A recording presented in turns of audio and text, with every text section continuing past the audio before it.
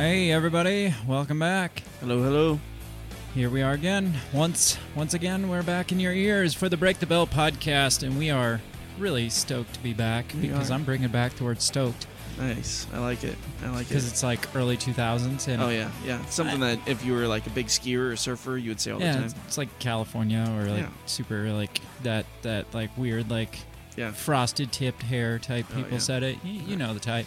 Simpler times. Simpler times. Very much. Yes. I mean, stoked. Yeah. I mean, it's better to hear the words like stoked than to hear all the bullshit that's going on in the world today. This is true. I would much rather go back to the early 2000s than be sitting in what is now 2020. Yeah. Because, again, like I said, I mean, I was in my early 20s, in the early 20s. Yeah, as confusing as that sounds, I was. So yeah, things seemed like really stressful and ridiculous back then in your early 20s, but man, the later you get in life, you realize, man, things were better before. They were so much more simpler. Yeah, so much. Like you remember all the drama you had in high school. I don't know if you were there. I wasn't really. I do remember like caring too much about like I think I made girls my own and drama. Stuff. Yeah. You're just like, oh, things are just so bad in my life. I like so and so, but she doesn't seem to like me. And right. Yeah, and then now you look back and it's like, and I just wish I could go back to that, right? And then just not give a shit, just to have my not give a shit attitude now. Back then, yes. With a little bit of responsibility you had back then. That would be perfect. I don't know how we get on some of the stuff we talk about. No, me neither. But it just rolls sometimes. That's the best way to go with it. Here we are in 2020, where we have to stress out about everything, especially this election coming up that could possibly lead to mean the end of democracy as we know it. Absolutely. And I even had to double think me not giving a shit. I posted there was I don't know if you've seen, there's a new it's a Die Hard commercial for Die Hard batteries, right? Okay. It's got Bruce Willis in it and he reprises John McClane and everything. And so I shared that on Facebook. I'm like, 2020 has redeemed itself. And then after I posted, I'm like, that's going to piss some people off. Yeah, because they're going to be like, people died, and you're saying a commercial just made everything better? Yeah, well, I think it makes everything better. It makes everything better for me. Is it a new movie or is it just a commercial? Just a commercial, but it's sweet, though. I mean, it'd be so much better if it was an actual movie came out. But it ties up plot lines. Yeah, I mean, there's plot holes there. I don't even know if I've seen the most recent one. You don't see the recent one. No. Okay. Yeah. All right. Too many plot holes. Yeah. It's just it's dumb. So yeah. Stop at the one where they had the fire sale. That's a good one. I love that one. That's where he shot the helicopter with a car. Right. Yeah. Took out a helicopter with a moving vehicle. That was freaking sweet. It was. So here we are, back here talking to you because that's what we enjoy doing, and we're hoping you enjoy doing it. To the point in our show where we're not even keeping track of what number it is. I mean, I keep track because I number each episode when I record it, but for the most part, we don't keep track. Yeah. So we're getting slowly building this audience, building our reach. I mean, it's a slow process, which I knew it going into it. I wasn't one of those people that's like, oh, why don't we have 1 million listeners right now? Well, we're little nobodies in a little nobody town. So we got actually a new member in our forum that I think it's for the first time I don't have anybody connected. I went to find who it was. Yeah. And see if he's a friend of a friend, and it's not a friend of a friend. It's just somebody that started listening, found us somehow through something. Yeah. And he commented in the forum. He said he found the podcast a few days ago and working my way through the catalog. Can't say I agree with everything, but it's pretty good so far. Keep it up.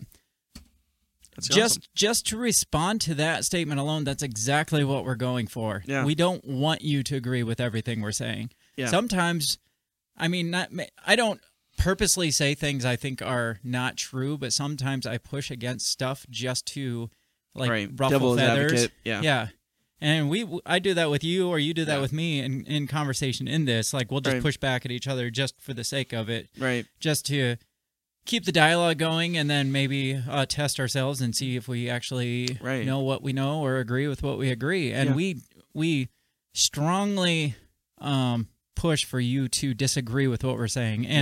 And my response to you is, and I responded in the comment that I'd like to hear the things you disagree on. So if you guys don't agree with something, definitely let us know, because we say every single week we're not the smartest people there. Right. We don't know everything. Yeah, like last week we talked about the Armenian-Azerbaijan war, and I mean, neither of us really knew much about that whole conflict. I mean, I had seen it pop up a couple of times in the headlines, well, quite a bit actually in the last couple of weeks, and so I thought it was something we should address, but we didn't know anything about the history of it or roots of it. Just look at our stance on Black Lives Matter from episode 1 until now. Yeah. Like, we've completely... Now I'm an expert. We've flipped our opinions on it, too. Well, yeah, we have. I remember at first I was saying, you know what, this needs to... And this was across the board. There was so much support for it, saying this has to stop. Stuff like this needs to stop. And then it became what it is now, and the majority of us are saying, no, this has to stop. All this writing stuff. Yeah, we had even got to the point where we're like, there may not be a choice with protest, where that no one's listening. Somebody needs to step up and get them to listen. And now we're like, no, this has gone way beyond the George Floyd thing. This has gone way beyond police brutality. It's taken a whole life on its own. So our opinions and our stances on things evolve as the weeks go by. So if you've listened from our early days, our stance on some things have completely changed. Some of the things we've doubled down on and even more solidified what we think about things. And me, I like to, stir the pot every so often online and get in some kind of debate. And, a lot of times I want to know where someone's coming from. Right. So...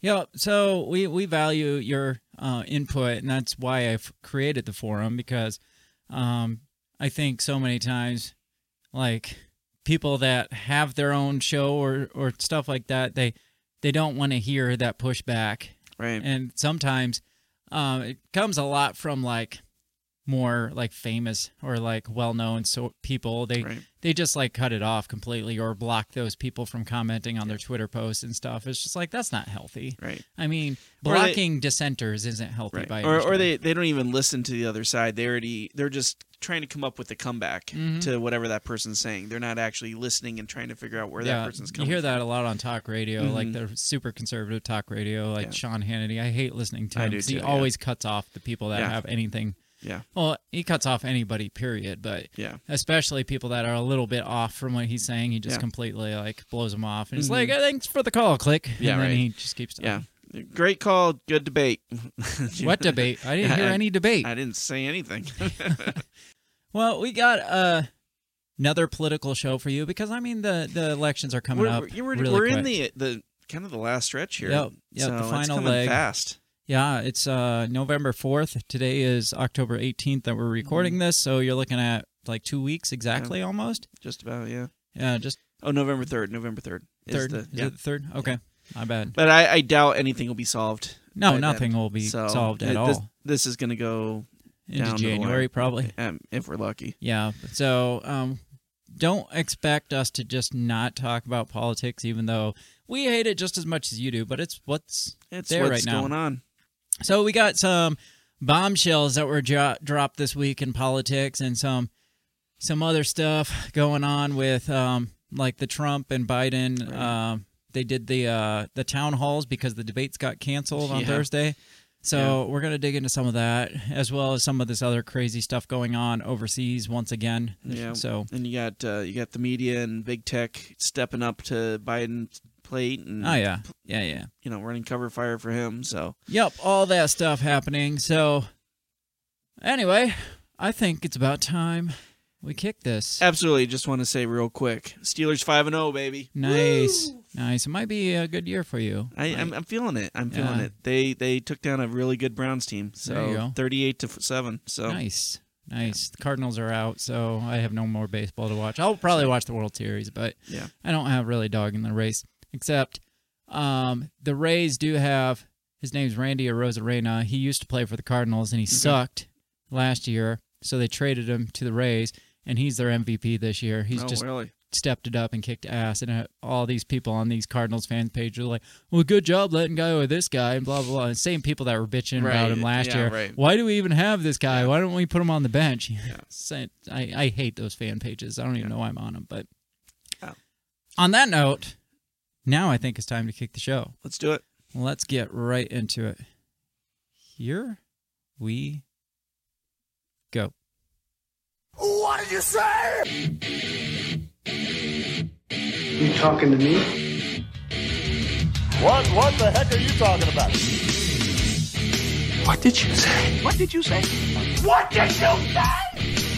Are you talking to me? Are you talking to me? Are you talking to me? What are you talking about? What are you talking about? What are you saying? What did you say? Are you talking to me? Well, maybe he was talking to me. What'd you say? Talk to me. What in heaven's name are you talking about? Talk to me, talk to me, talk to me, baby. Did you just say? What did you say? You listen to me. Are you talking to me? Are you talking to me? What the hell are you talking about? Who are you talking to?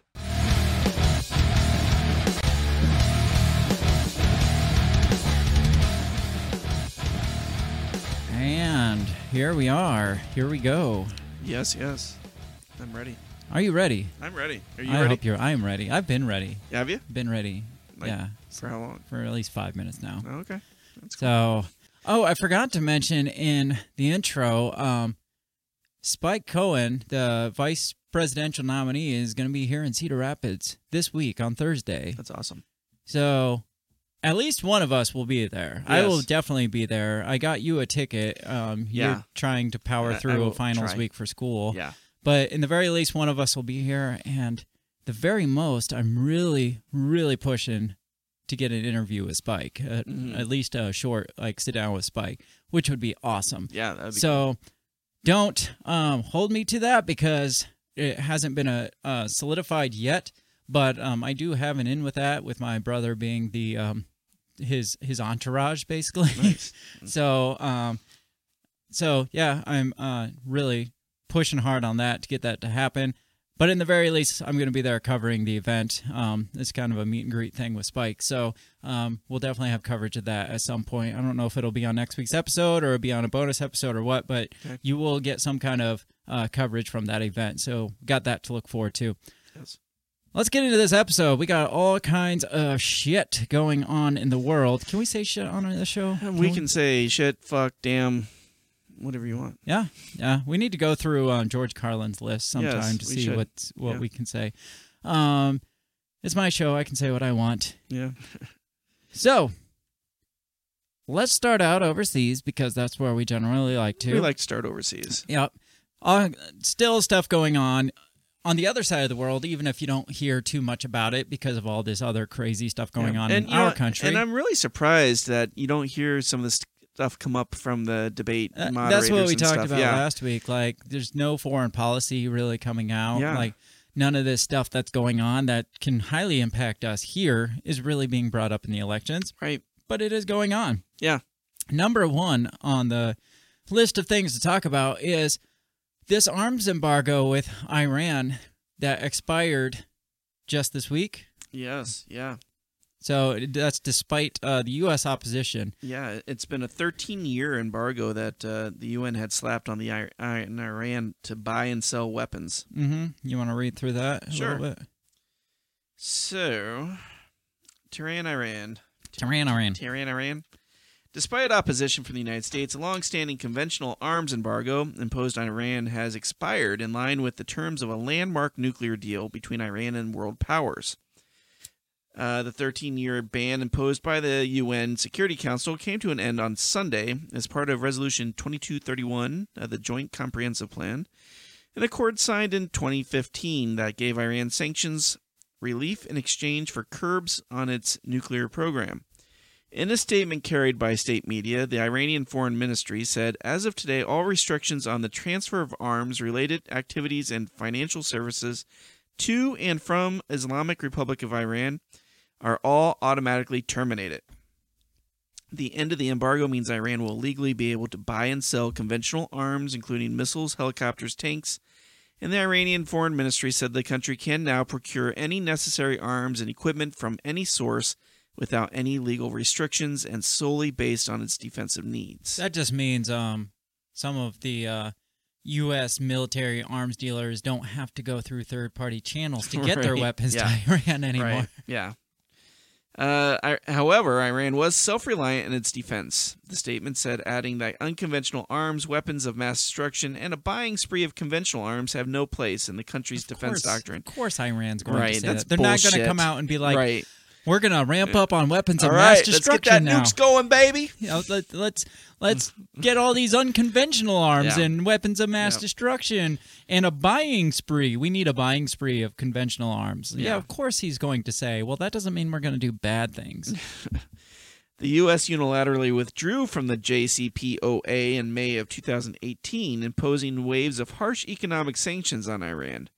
U.S. President Donald Trump administration had also employed every means in its power to unravel the nuclear deal and stop the lifting of the arms embargo on Iran. So they were easing. So what was the thing that he pulled out of? The JCPOA? Yeah, that was when they kind of eased. That was the thing that where they gave. That's where they were giving money back to Iran. Yeah, they were kind of easing up a little, giving some relief for the sanctions. That was in money exchange that was for the nuclear program. money that was confiscated from Iran back in like the early 80s from an arms deal where they actually had bought weapons from the United States. The United States decided not only to not give them the weapons, but they decided to hold on to that money. Okay. And so that was the money they were giving back to Iran. Okay, and that's what Trump pulled out of was that stuff. Right. And pulling out of the easing on sanctions and stuff like that. Yeah. So it says, in practice, it might take some time for Iran to be able to utilize freedom from the embargo. For one, relentless U.S. sanctions have significantly restricted Iran's ability to buy advanced systems whose purchase and maintenance could cost billions. Furthermore, China and Russia or any other country pondering arms sales to Iran would act based on their foreign policy interest, which would have to consider the balance of power and future economic interest. Iran and China have been considering a 25-year strategic partnership deal, and the details of which have yet to be published. Yeah, so that's the unholy trinity building up there. Yeah. Russia, China, and Iran. Yep, and the UN just kind of taking sides with them as they've been doing in recent months because we're not supporting the UN as we used to. We're not their main source of income that they want us to be. So it just seems like they're siding more with specifically China and Russia. Where the money's coming from now. Yep, and a lot of the EU countries are abstaining because they don't want to piss us off either. But their abstention means it's not going to be a vote against, so it's not going to count against it. It's just them, like I said, being pussies and not really putting their money on either side. It's just like, That's exactly what it's like. We abstain. So a little more talking about like Russia. Russia and Syria have this alliance that we've talked about that this New York-based Human Rights Watch group has called out recently for crimes against humanity against the Russia-Syria alliance for actions not like a long time ago. These were actions from like last year and this year. Right, yeah. Like all the way up to like March of this year. So let me pull this article up. So it says Human Rights Watch, which like I said is based out in New York, has accused the Syria-Russia alliance of committing possible war crimes and crimes against humanity by attacking civilians in rebel-held Idlib province and called for sanctions against the top military officials. In a 167-page report, that's actually really short for a report. It is. I'm kind of surprised, actually. Yeah, you hear about these like 1,000-page reports. Somebody got that and they're like, this is it? Yeah, where's the rest of it? In a 167-page pamphlet released on Thursday, the New York-based rights body states that repeated attacks on civilian infrastructure in Idlib between April 2019 and March 2020 violated international law. The report, titled Targeting Life in Idlib, Syrian and Russian Strikes on Civilian Infrastructure, documents and examined 46 attacks on civilian infrastructure, such as schools and hospitals in the rebel-held area during the 11-month offensive. The 46 attacks represent only a fraction of the total military campaign in Idlib and surrounding areas. Belkis Will, a senior crisis and conflict researcher at Human Rights Watch and co-author of the report, told Al Jazeera the purpose of the report was to move the discussion from individual attacks by the alliance to examine the military strategy behind the attacks. The conclusion HRW came to was that the strategy was to target civilian lives. Civilians were targeted to a point where they could no longer live in an area. This allowed the Syrian army to simply take an area without having to fight for it, said Will, adding that the HRW could not find any evidence of any military objectives. Syria and Russia have said that the offensive in Idlib was a response to repeated attacks on their forces by anti-government armed groups and an effort to counter terrorism. That's an easy excuse for anything. Right. And, we're countering terrorism. Right. Patriot Act. Thank you, George Bush.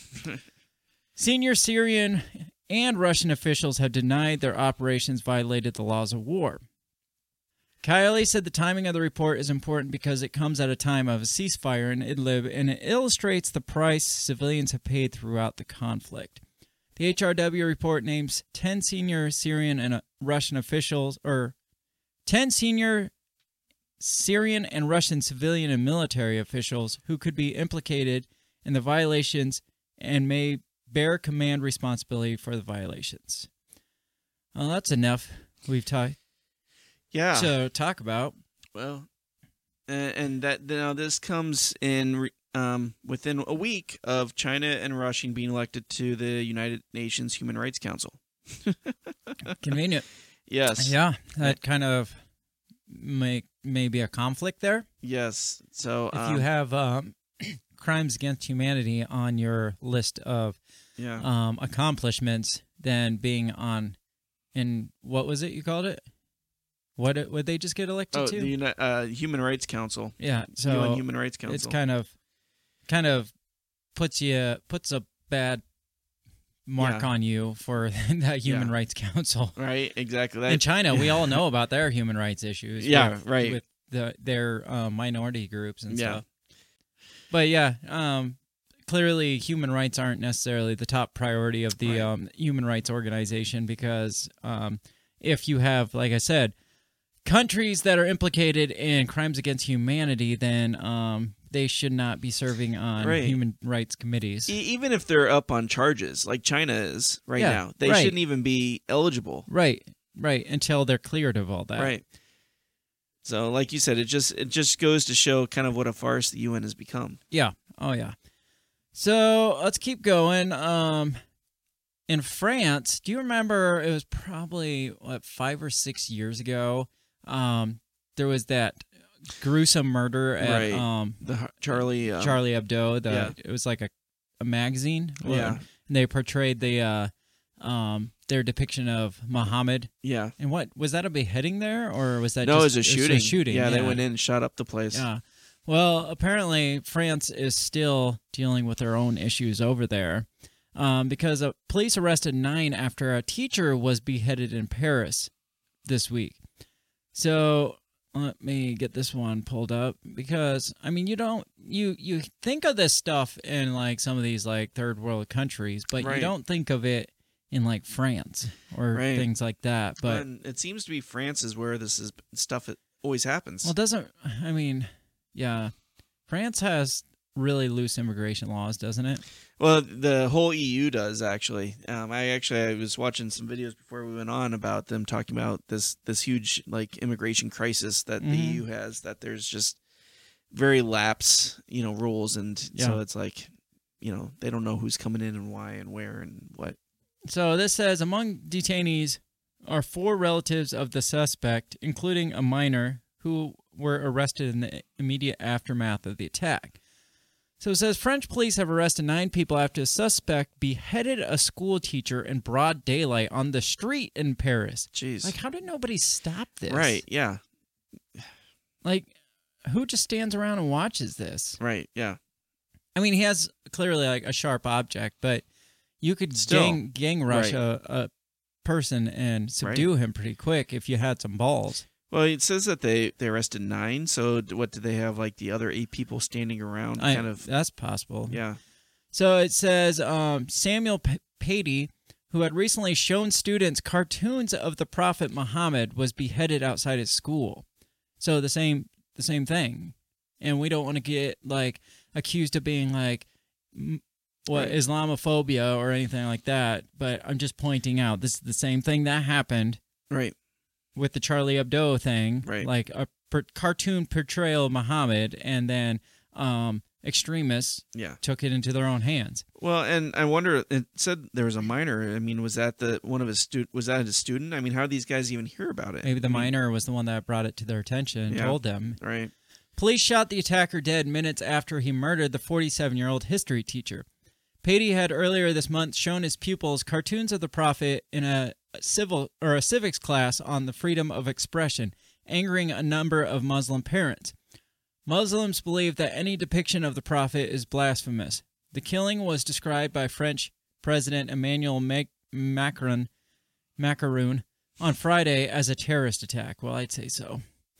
Prime Minister Jean Castex, I don't know how that French would pronounce an X. It's got to be silent of some. Castex. I want to share with you my total indignation. Secularism, the backbone of the French Republic, was targeted in this vile act. 4 relatives of the attacker, including a minor, were detained in the immediate aftermath of the attack in the middle-class suburb of Conflans-Saint-Honorine. 5 more were detained overnight, among them 2 parents of pupils at the Collège du Bois de Lune. Freaking French people. Where the teacher was employed at the college, at the school. So it was So it's a couple parents of the students. kids that were probably in his class. They told their parents that this is what happened, and they said, "Oh yeah, well let's go cut that motherfucker's head off." Pretty much, that's what it sounds like. I couldn't even get my dad mad when my teacher like gave me a C. No, he's probably like, you fucking deserve it, you little shithead. Stop slacking off. Says parents of pupils laid flowers at the school gate. Some said their children were distraught. I can't imagine why. Why would your kid be distraught? His head chopped off. My daughter is in pieces, terrorized by the violence of such an act. Pieces. That's probably. I'm sorry. Poor choice of words. Right. Poor choice of words. I mean, she just lost her head over it. Oh, God. I'm sorry. I'm sick. How will I explain to her the unthinkable? One father wrote on Twitter. Muslim leaders condemned the killing, which many public figures perceived as an attack on the essence of French statehood and its values of secularism, freedom of worship, and freedom of expression. It says France has over the past several years seen a series of violent attacks, including bombings and shootings in November 2015 at Bataclan Theater and sites around Paris that killed 130 people. Late last month, a man who immigrated to France from Pakistan used a meat cleaver to attack and wound 2 people outside the former office of satire magazine Charlie Hebdo. So, this happened again outside Charlie Hebdo? That's what it sounds like. How is this place, like, I would not work there. I would not want to work there. No. But it sounds like this magazine is kind of like Mad Magazine or something like that. It's a satire magazine that probably is like edgy, super edgy, which goes way against certain cultures. That was the spot where an armed man gunned down employees of the magazine 5 years ago in retaliation for the magazine's publication of cartoons of the Prophet. The issue of the cartoons was revived last month when Charlie Hebdo decided to republish them to coincide with the start of the trial of accomplices in the 2015 attack. So that's why a guy brought the meat cleaver last month. Yeah. And the guy's not justified, but you would think that, I mean... You think there'd be somebody that's like, do we really want to do this? I mean, it's not America. It's not like they can carry a gun to work. Right. You know, I mean, this is France. Right. You know? And clearly it didn't work out well for them last time. Right. They thought this time would go over better. Right. Again, like you said, though, it's not justified. People should be able to express what they want. Absolutely. And it takes some big balls for them to decide to republish them. It does. And I'm sure that's exactly why they did it. And you know, kudos to them for it. But, you know, you got to expect the worst when the worst has already happened. Right. But when you think about like people who would have done that, like South Park or Family Right. Guy or Simpsons or whatever, they've all veered away from doing that. I mean, I think Right. South Park, didn't they put Muhammad in a bear suit so they wouldn't actually show Muhammad? I mean, they decided not to portray him. So I mean, so anybody who would have done that has not done it. Yeah. So I guess, I don't know, even the edgiest aren't edgy enough around here in this country, I guess. So I guess point to France. Yeah, something. I don't know. But I think that's it from on the other side of the world. We have just so much going on in the United States that we got to get back over here quickly, because otherwise we're not doing us justice. Or maybe we're not doing us justice by covering this stuff, because some of this stuff is just freaking ridiculous. Yeah. As we mentioned in the intro, the two nominees, the two only ones that the media wants to cover, that is, out of, I think there's like 60 some or hundreds of. I was going to say, I think I read an article that there was like 120 like people that were actually running for president. Right. But you won't hear about those. No. So the two main clowns of the circus had their town hall meetings on Thursday because the, as we mentioned, the debates got canceled this week because of Trump's corona and all the other fun stuff. Biden was afraid, so he wanted to do virtual, but Trump didn't want to do virtual. Put a robot in, and so rightfully so. Right. I mean, yeah. So we got a couple of clips of just some of the most ridiculous parts of the two town hall meetings between. I mean, it wasn't between them; it was just them. Although it was Trump versus country. the person that was supposed to be she was coming at him pretty hard. Yeah. And then Biden got blessed with having George Stephanopoulos, who is on that side. So he's not going to push too hard, I don't think. So here's those clips. I'm going to pull them up on the screen. Here we go. Town hall moderated by ABC News' George Stephanopoulos. The words of a president matter. Absolutely. No matter whether they're good, bad, or indifferent, they matter.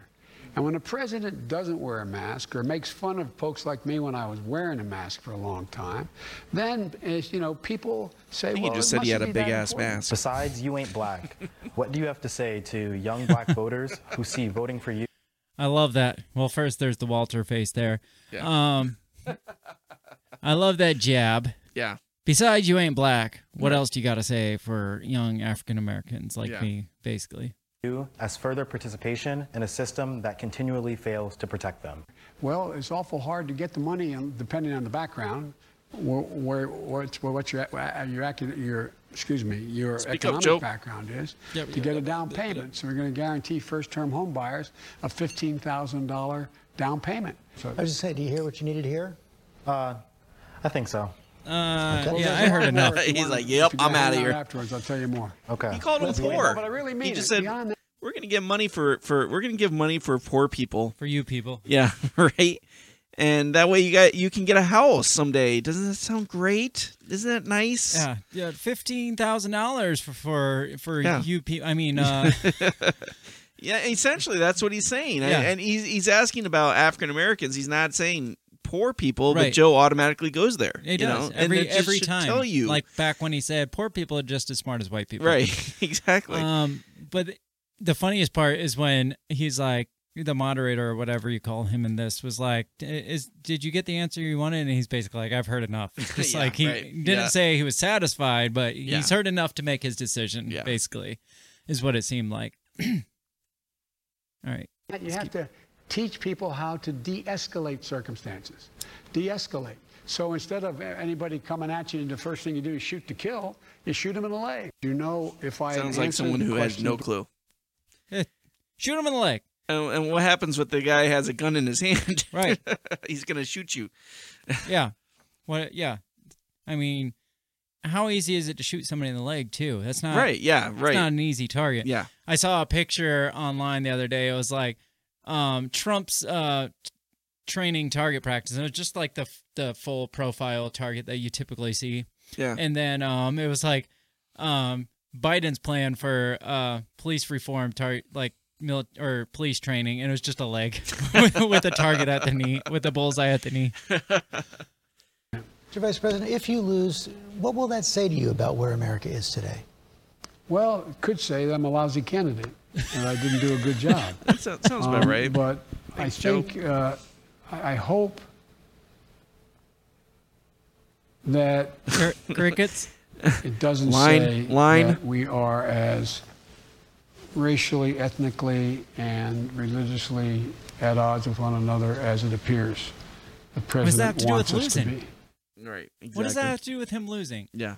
Well, I just hope that that doesn't say we're as divided as the president wants us to think. And that's the liberal narrative, is that Trump it tries to make everybody divided. That's that's what he tries to do. Yeah, but it just didn't make sense in the context of that question. No, I agree. And in that little pact of clips, it looks like he was avoiding the question, unpacking the court again.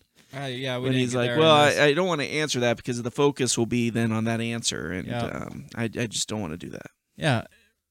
Right. So here is Trump's little clip, and I get that they're only picking out the most ridiculous moments here. If you want to see, oops, wrong screen. If you want to see more, just go check out these videos yourself.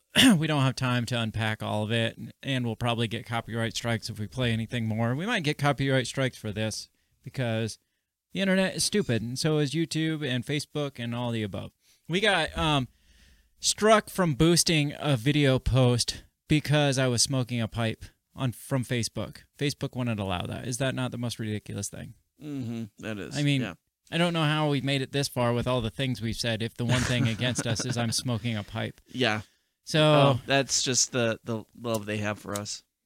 So I'm sure it's solely the pipe. Mm-hmm. Here's the Trump one. Shit.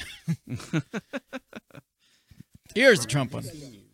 I'm good with masks. I'm okay with masks. I tell people wear masks. But just the other day, they came out with a statement that 85% of the people that wear masks catch it. So, well, I test quite a bit. And I can tell you that before the debate, which I thought it was a very good debate, and I felt fantastically. You did? I had no problem before. You didn't think it was a good debate? I don't know. I don't even remember. I test all the time. But I can tell you this.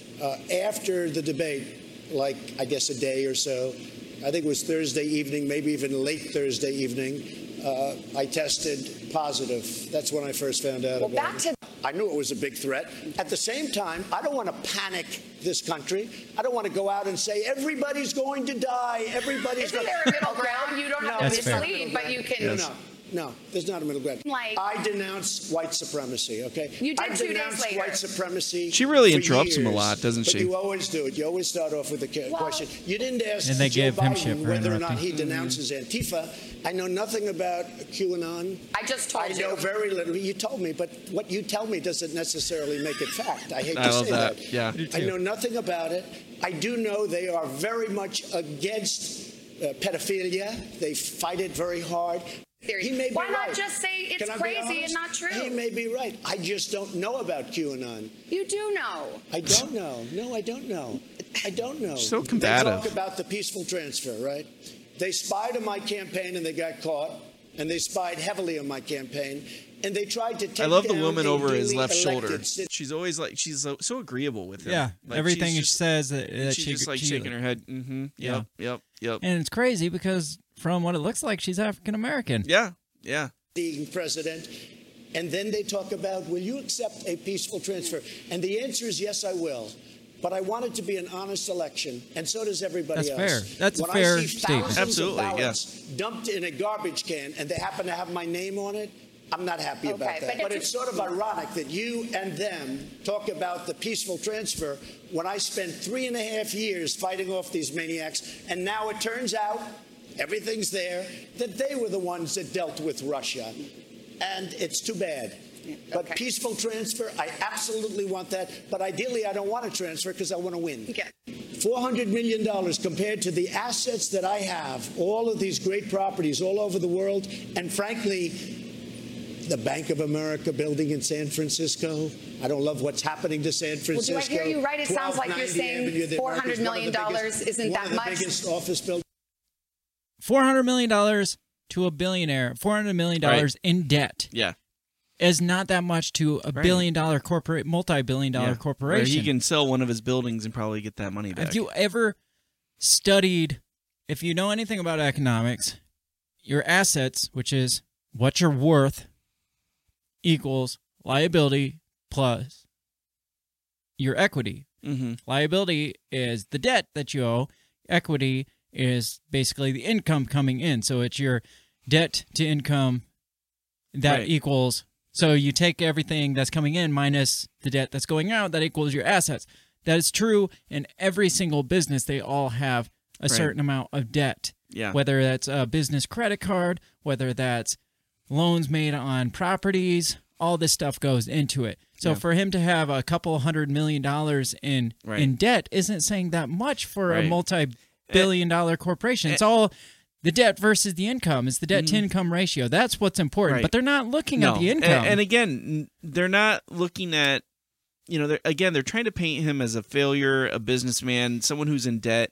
And that's just not the way it is. Right. I mean, this is a guy who, again, he's not accepting even a presidential salary.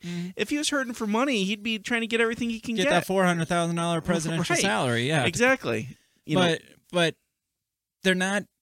They're not saying that he has a couple $100 million in past due debt or like debt that collectors are coming after him on. Yeah. It's just an amount of debt. So for them to keep hammering on that, like he's saying, it's like that's not that bad. And she's like, "You're acting like that's not a lot of money." It's not in a multi-billion-dollar corporation.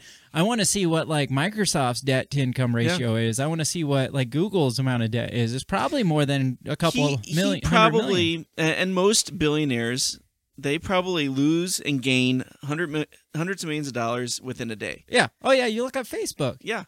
He drops millions of dollars every day, or goes up and down, or like Amazon. What's that? The Amazon guy. Bezos. Yeah. If you look at them, they lose millions of dollars a day.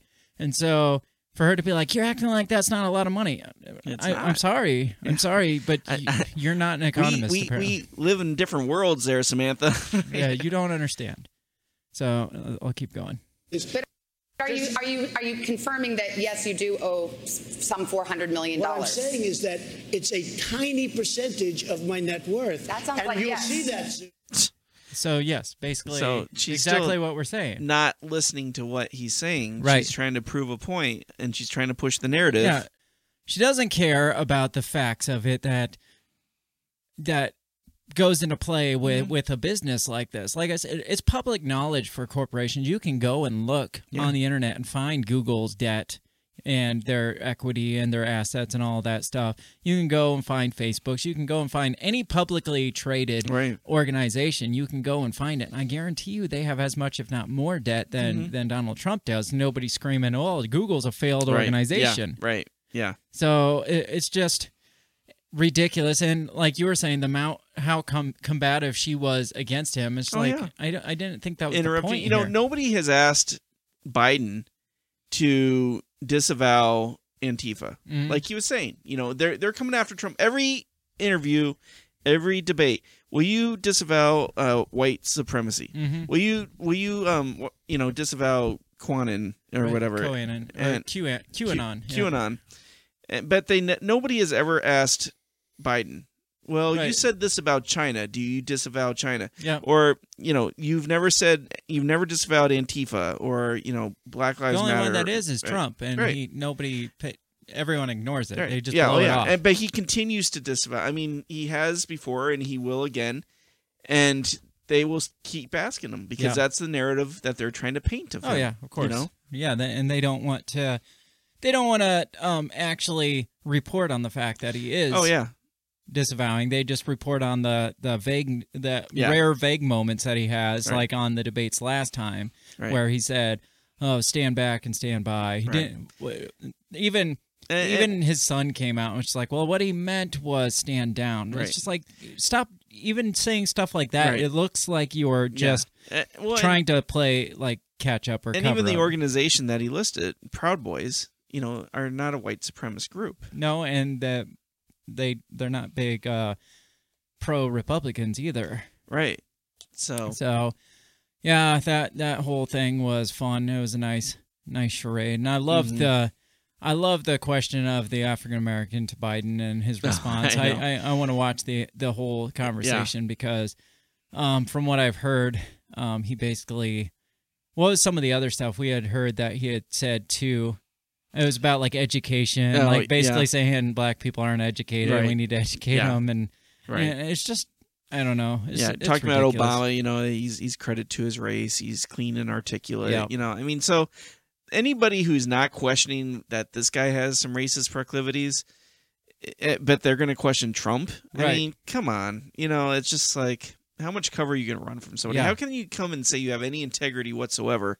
Right. When you're covering from somebody, and I'm not saying Biden's racist. But what I am saying is what he says is more questionable than what Trump said. It's like typical old white dude speech. Right. Like I said, he says the same thing any old white guy in his 70s is going to say. Mm-hmm. So. Well, speaking of race and this campaign or this election cycle, former rapper Ice Cube, or is he still a rapper? He hasn't come out with anything recently. So we'll call him former rapper Ice Cube. He is an actor though. So he came to Biden's team first with this this bid to kind of this plan to help African Americans, and Biden's team failed to respond at all to him. Which article are you doing? This is the credits the Trump administration, gotcha. the blackenterprise.com. Gotcha. So he came to Biden's team first, and they basically they just didn't respond to him. So then they he gave him a typical runaround. Yeah, so he came to Trump's team, and Trump's team actually went into discussions with him. So he's giving them credit for that. Mm-hmm. So I'll let you read that one if you want. Yeah. So it says here. It won't let me even like blow this up, so it's like really tiny. O'Shea Jackson, better known as the rapper / actor Ice Cube. I thought his real name was Ice Cube. Well, I think that was like O'Shea. I think is his adopted name. Oh, okay, makes sense. His parents' last name is actually Cube. Entered the political discussion when he touted his contract with Black America back in July. He previously revealed a contract with Black America addressing racial inequality when the once controversial rapper penned an op-ed for The Hill. Ice Cube is calling attention to police reform. They should call him Mr. Cube. They should call him Mr. Cube. It'd be more respectful that way. Excuse me, Mr. Cube. Can I call you Mr. Cube? Is calling attention to police reform, reparations, and inequality within the Hills of Hollywood. Although Ice Cube hasn't and didn't endorse President Trump, the speculation that he is Team Trump blew up on Twitter when Trump's senior advisor Katrina Pearson sent out this tweet thanking the mercurial artist for his willingness to step up and work with the Trump administration. So her tweet says, shout out to Ice Cube for his willingness to step up and work with @RealDonaldTrump administration to help develop the #Platinum Plan. And then it says, leaders gonna lead, haters gonna hate. Thank you for leading. Yes. So, Cube comes out. They actually call him @Cube. Expresses skepticism in both political parties based on neither one of them doing right by blacks. After news got out about the tweet that Pearson sent, Cube took to Twitter again with the message that people didn't know about the situation. He says, facts. I put out the CWBA. Both parties contacted me. Dem said we'll address the CWBA after the election. Trump campaign made some adjustments to the plan. They're talking to us about the CWBA. And then he comes out and he says, every side is the dark side for us here in America. They're all the same until something changes for us. They all lie and they all cheat, but we can't afford not to negotiate with whoever is in power, or our condition in this country will never change. Our justice is bipartisan. So that's what that says. And then he says, Black progress is a bipartisan issue. Mm-hmm. When we created the contract with Black America, we expected to talk to both sides of the aisle. Talking truth to power is part of the process. So he's not saying much about being pro-Trump. He basically just said that, like it said there, Biden's team pretty much put it on the back burner till after the election because there's more important things to deal with than this inequality thing that they're always screaming about. Yeah. And then the Trump team probably took it on as a political thing. Obviously, that's what both parties do. It became their kind of token black accolade for this election. Well, look, we got Ice Cube on our team. Yeah. Mr. Cube. And so neither party had their best interest at hand, it didn't seem like. And that seems like basically what Ice Cube is saying. It's just like, well, both parties are the dark side, but if somebody's willing to negotiate with us, then great. Yeah. Well, so reaction from the black community is been not good. No? So they're trying to say basically he's selling them out. Trump's going to renege. He's just trying to get him in there. But this platinum plan that he has going with, that he's working with Trump, they're calling him a traitor to his race. It says this criticism of Cube's decision to reach out to the Trump administration to make a change has to be among the most asinine statements a human being That's a could traitor utter. to your race by reaching out to the sitting leader of your country to try to make changes to the thing that you want to make changes to. That's being a traitor to your race. That makes no sense to me. Yeah. Exactly. And so it says the evidence of this is displayed in the fact that those who once called themselves fans of Ice Cube's work have now branded him a traitor for trying to shape the policy of the current administration. It's downright foolish to tie anyone's ethnicity to a pledge of allegiance to any political party. That is the mentality of a slave and not a free man. Government works for the people. Men are meant to be free and as ponderous as their own industry will afford them, not to live as servants to a bureaucracy. Let's see, that comes from... Okay, so then he was supposed to go on CNN to talk to Chris Cuomo. They canceled his appearance because of this whole deal. Cancel Ice Cube's appearance? Yeah, on CNN. That's ridiculous. Let's just shut this guy down. Yeah. He's an idiot. He has nothing good to say because he went to the other side to pitch this idea. Yeah. So, fuel to the fire here. Always. So apparently Ice Cube just shared a video that seemed to claim the Democratic Party is ignoring the needs of the black people, including Vice President Joe Biden. The YouTube video by Boyce Watkins also celebrates Ice Cube's alleged similar way of thinking. We have the same concerns. The concern that many of us have is the black people is not getting the attention that we deserve and the black community is being ignored. That the Democratic Party has been pretty much engaged in what they're calling benign neglect. Watkins has singled out on the claim that Biden formerly referred to black Americans as super predators. Now saying that it's been debunked that it was Hillary Clinton, but he just called them predators, not super predators. Right. I read that article. Yeah. It was debunked. It was partially false because he didn't use the word super. He just called them normal, like everyday predators. Right, which is much better. Oh, yeah. So he goes on, he goes, with Biden, it made me think about Hitler because of the way the Germans did the Jews. They killed like thousands of them at once, Watkins said, and it was really terrible to see just all those dead bodies piled on top of each other. Well, Biden kind of has the same idea. Biden's whole process was we need to exterminate a certain group of people. We need to make sure there's hundreds of thousands of these super predators. We need to eliminate them from society. He wasn't a typical quiet white supremacist. He was the loudest one in the group, Watkins said, of Biden's political history. Who's this Watkins guy? I don't know, but I want to know now. No shit. He said if he's a member of the Klan, he would have been the Grand Wizard. So as the Grand Wizard of the biggest white supremacist organization in the history, which is the United States government, he was literally going out of his way to say, I don't care if you grew up in an impoverished background. I don't care that you had a hard time. These people need to be removed from society. Damn. Watkins also alleged in the video that CNN financial contributor Clyde Anderson feels the same, quoting that Anderson claimed the Democratic Party has been pissing on black people for 50 years. Wow. Not holding back punches there. No, not at all. So we got that. And he's just saying it. He's basically saying what we've been saying for months now. Oh, yeah. Neither side is good. Yeah. But for the Democrats to say they're the party for the black people, when they've done jack shit. Yeah, if not worse than jack shit. They've single-handedly come up with laws of oppression. Especially Biden has come up with a lot of oppressive criminal justice laws and introduced bills, but So, yeah, it sounds like there's some people just kind of opening their eyes to that, and people are just telling them to sit down and shut the fuck up. They basically gave Ice Cube the old Kanye West treatment. Oh yeah.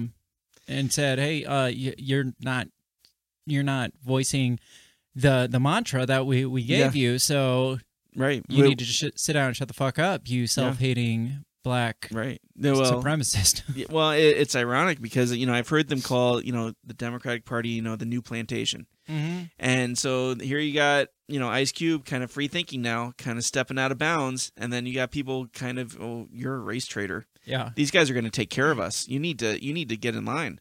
Yeah, instead of well, why do we need to be taken care of? We need to be negotiating, with the current leadership. Right, and that's we talked about. Successful activist groups or such as Black Lives Matter, the ones that like make shit happen are the ones that are willing to like work, like get in touch with the people in power and make things happen, because that's the only way things are going to be successful is if you can actually negotiate with the people of power, even if you don't like their politics. If you have the ability to communicate with them and make shit happen, that's how these things are successful. But that's not what they want. It doesn't seem. They don't want you negotiating with the enemy. No, right. Yeah, absolutely. You're getting out of line if you're doing that. Right. Right. So, yeah, basically they're being more oppressive to the black culture by telling them to sit down and shut the fuck up. Yeah. But this is stepping out of line. The first time in that I can remember that I've seen so many people vocal against the Democratic Party with their actions towards African Americans and minorities. Yeah. Yeah, so I love seeing people just wake the hell up. I hope more people do on both sides and realize this isn't in our best interest at all. Exactly. They're saying all this shit, but it's not what they're not. Their actions aren't speaking the same as what their mouth is moving. They say that they're going to take care of us and stuff, but again, they just want them to follow party line. Right. The last thing in this first half that we have to talk about is there's this group, and this is right in line still with the elections. This group is called Army for Trump. And what they are, they're a group that's preparing a poll watching operation. So not actual polls. No, they're not watching like telephone polls or stripper polls. Yes. So they are an activist group. So they are mobilizing. So I'll just go into this article because it'll explain it better than me. Yeah. Here, let me share this. It says Republicans are mobilizing thousands of volunteers to watch early voting sites and ballot drop boxes leading up to November's election, part of an effort to find evidence to back up Donald Trump's unsubstantiated, this isn't a biased article, not at all, unsubstantiated complaints about widespread voter fraud. Because that never happens. No. Across key battleground states such as Pennsylvania, Florida, and Wisconsin, Republican poll watchers will be searching for irregularities, especially with regard to mail-in ballots, whose use is surging amid the coronavirus pandemic, according to more than 20 officials involved in the effort. They declined to say how many volunteers have signed up so far. The campaign earlier this year said its goal was to recruit 50,000 monitors nationwide. Wow. The mission, the official said, is to capture photos and videos Republicans can use to support so far unfounded claims. There it is again. That mail voting is riddled with chicanery. That's a little racist. Yeah, yeah. And to help their case of if legal disputes erupt over the results of the November 3rd contest between Republican incumbent Trump and his Democratic opponent Joe Biden. The campaign is already posting material of activity it claims is suspicious, including a video of Trump campaign observer being turned away from an early voting site in Philadelphia last month. The city says monitors are welcome in polling stations on Election Day, but are not allowed in early voting facilities. Well, that's kind of dumb. Yeah. Some voting rights activists are concerned such encounters could escalate in a tense year that has seen armed militias face off against protesters in the nation's streets. It doesn't say armed protesters. That's true. Poll watching by partisan observers is a normal feature in the U.S. elections that dates back to the 18th century and is subject to various state laws and local rules. Still, this year's operation by the Trump campaign is highly unusual, voting rights advocates say, both in its focus on early voting and its emphasis on finding evidence to support baseless assertions by the president and his supporters that Democrats plan to flood the system with fake mail ballots to steal the election. Mail ballot requests are tilting heavily to Democrats in battleground states, which likely means Biden will be in the lead before in-person voting begins on Election Day. In Florida, where Republicans have historically relied on mail-in ballots, nearly 2.5 million Democrats have requested them compared to about 1.7 million Republicans. In Pennsylvania, more than 1.5 million Democrats have requested mail-in ballots, nearly triple the request from Republicans. I don't care. So, a lot of words to say. These groups of people are going in and keeping an eye to make sure things don't look fishy. They're not seeing like the same person sending out more than one vote. Right. They're not seeing people being coerced to send in their votes or anything suspicious. Like, as the articles say, this has been going on for over 100 years. Yeah. And it's nothing at all like when the Black Panthers showed up at polling places in Philadelphia in 2008 to make sure people didn't do chicanery and that part. But this could lead to militant groups like being threatening. But it's just a lot of words to make people believe that this is a bigger deal than it is because, as the article stated, this has been going on forever. Right. But for some reason this year, this is problematic because it could be intimidating to have people stand and watch. Well, and this is the first time I think a family member of a sitting president has come out and said, getting people to, go do it. Advocating for it, but nothing here says or claims or even shows evidence that there's people standing out with AR-15s at polling stations. Not yet. Not yet. Not yet. I mean, it is 2020, so I could see it happening. Yeah. If that happens, I will be completely against it because as much as I support your right to bear arms, that's just assholery right there. Right. Yeah. And it's going to be a clusterfuck. It will be. The whole thing's going to be. I just watched a video on all the Democrats have been changing election rules around the country. Mm-hmm. And there's states that are now allowing votes to come in within a week after polls close. What? Right? Yeah. Saying like mail-in votes, if they're postmarked by November 3rd, we're still going to accept them. Right? See, I can see if they're postmarked because the mail takes a while. I mean, I can kind of see that. Yeah. Well, but I mean, up to it's like 2 your weeks, taxes. Well, yeah. So, but I mean, you know how the U.S. Post Office not that works. bad. But and then there's, is it though? Then there's a state. I can't remember which one state it is. If you early vote, right? If you vote and get your mail in, and then you die, your vote will still be counted. Yes. And that's another new rule that they just pushed. So it's just, I think there's a lot of things going on that is just designed to really throw chaos into the system. I agree. So again, they won't have a clear winner going into January. No. Oh no. It's going to have to go to the Supreme Court. It's going to go to Nancy Pelosi. It's going to go everywhere. And like I said, it's just going to be mass chaos. Yeah, it's going to be a mess. And people are going to be pissed. And there's going to be protests.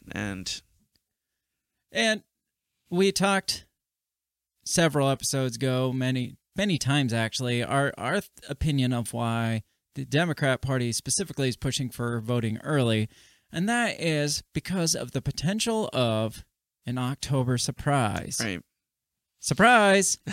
We got our October surprise. We did. It is here, and we are going to get into that in the second half. Definitely get back here for that because it looks exactly like the October surprise of the 2016 election. It does. It really does. With confiscated laptop, with emails and possible Russian influence and all this fun, happy bullshit. It's like a rerun. It's like they couldn't come up with I know. an original they idea. Need something. I mean, when they introduced Aliens back in, was it June? I was really hoping for something big with that. And in October, for sure. And it just kind of fluttered. I was hoping maybe they influenced the next election, you know? Yep. So October surprise is here, and it's not as surprising as we expected because, like I said, it's a repeat. So, but October's not done yet. It's not even close. It might get better. It might get better. It's true. So we're going to dig into that, the Hunter Biden laptop that was confiscated last year, but was brought to light earlier this week, and all the stuff surrounding that. So get back in here for that part of the show because that is really fishy and really interesting at the same time.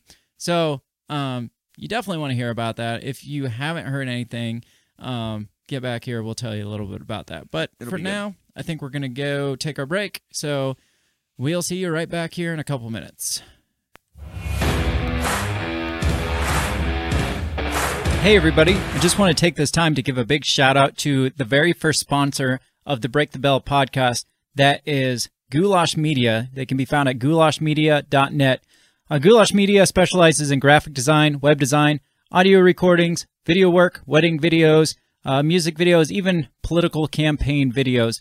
Goulash Media caters to the little guy with the big vision. You can check them out at goulashmedia.net. That's GOULASH media.net. Have you ever thought that maybe voting, maybe all this politics constantly surrounding you is not the way to achieve freedom in your life? Hi, I'm Remso W. Martinez, and I ask myself the same question. That's why I'm on a journey to find true freedom in my lifetime. From learning about financial independence, to new ways to develop rugged individualism, to amazing guests living strange, crazy, amazing lifestyles that you've only thought might be real, but actually are. Go ahead and check out my new show, On the Run with Remso W. Martinez at the We Are Libertarians Network. You can find On the Run with Remso W. Martinez on iTunes, SoundCloud, Stitcher, Google Play. You know how the internet works. Come on down and let's discover how to achieve real freedom in your life together.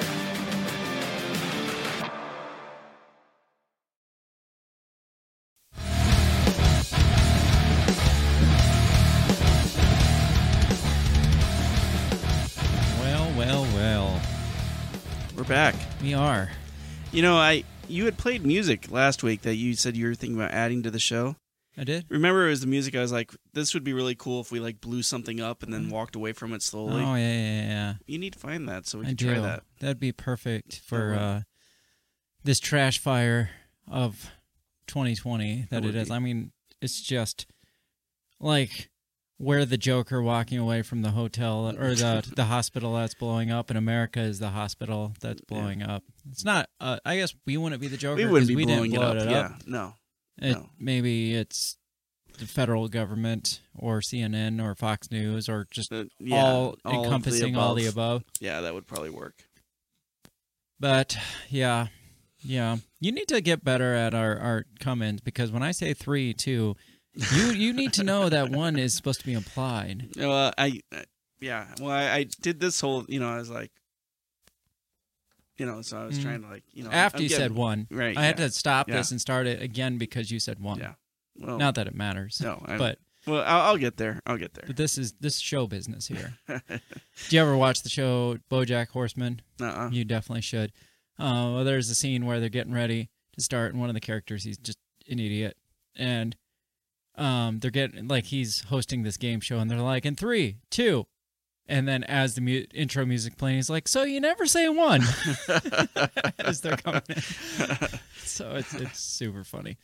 That's what it made me think of when you said 1. All right. Anyway, October. Surprise. Here we are. And yes. We knew it was coming. We didn't know how it was coming. Well, we thought they were going to be more original. Yeah, but they weren't. They went with the same. The good old laptop email combo. Yeah, if you don't remember, in 2016, in October, was the release of the Anthony Weiner laptop is what kicked it all off, supposedly. And then there was the emails from that, which is Tony Weiner. Which that's how they supposedly got the Pizzagate scandal that was blown up. And then there was all these WikiLeaks releases too on top of that, which supposedly were obviously Russian hacks, which I mean, the fact that they're still saying these were obviously Russian leaks. Right. I mean, maybe they were, but I still haven't seen evidence of obviously. Right. Yeah. Yeah. But that leads us to today. Why do I still have our logo in our face? Go away, logo. Don't know. I don't see our face. Oh, I can see our face. So that leads us to this last week where it's like deja vu happened. Yeah. Yeah.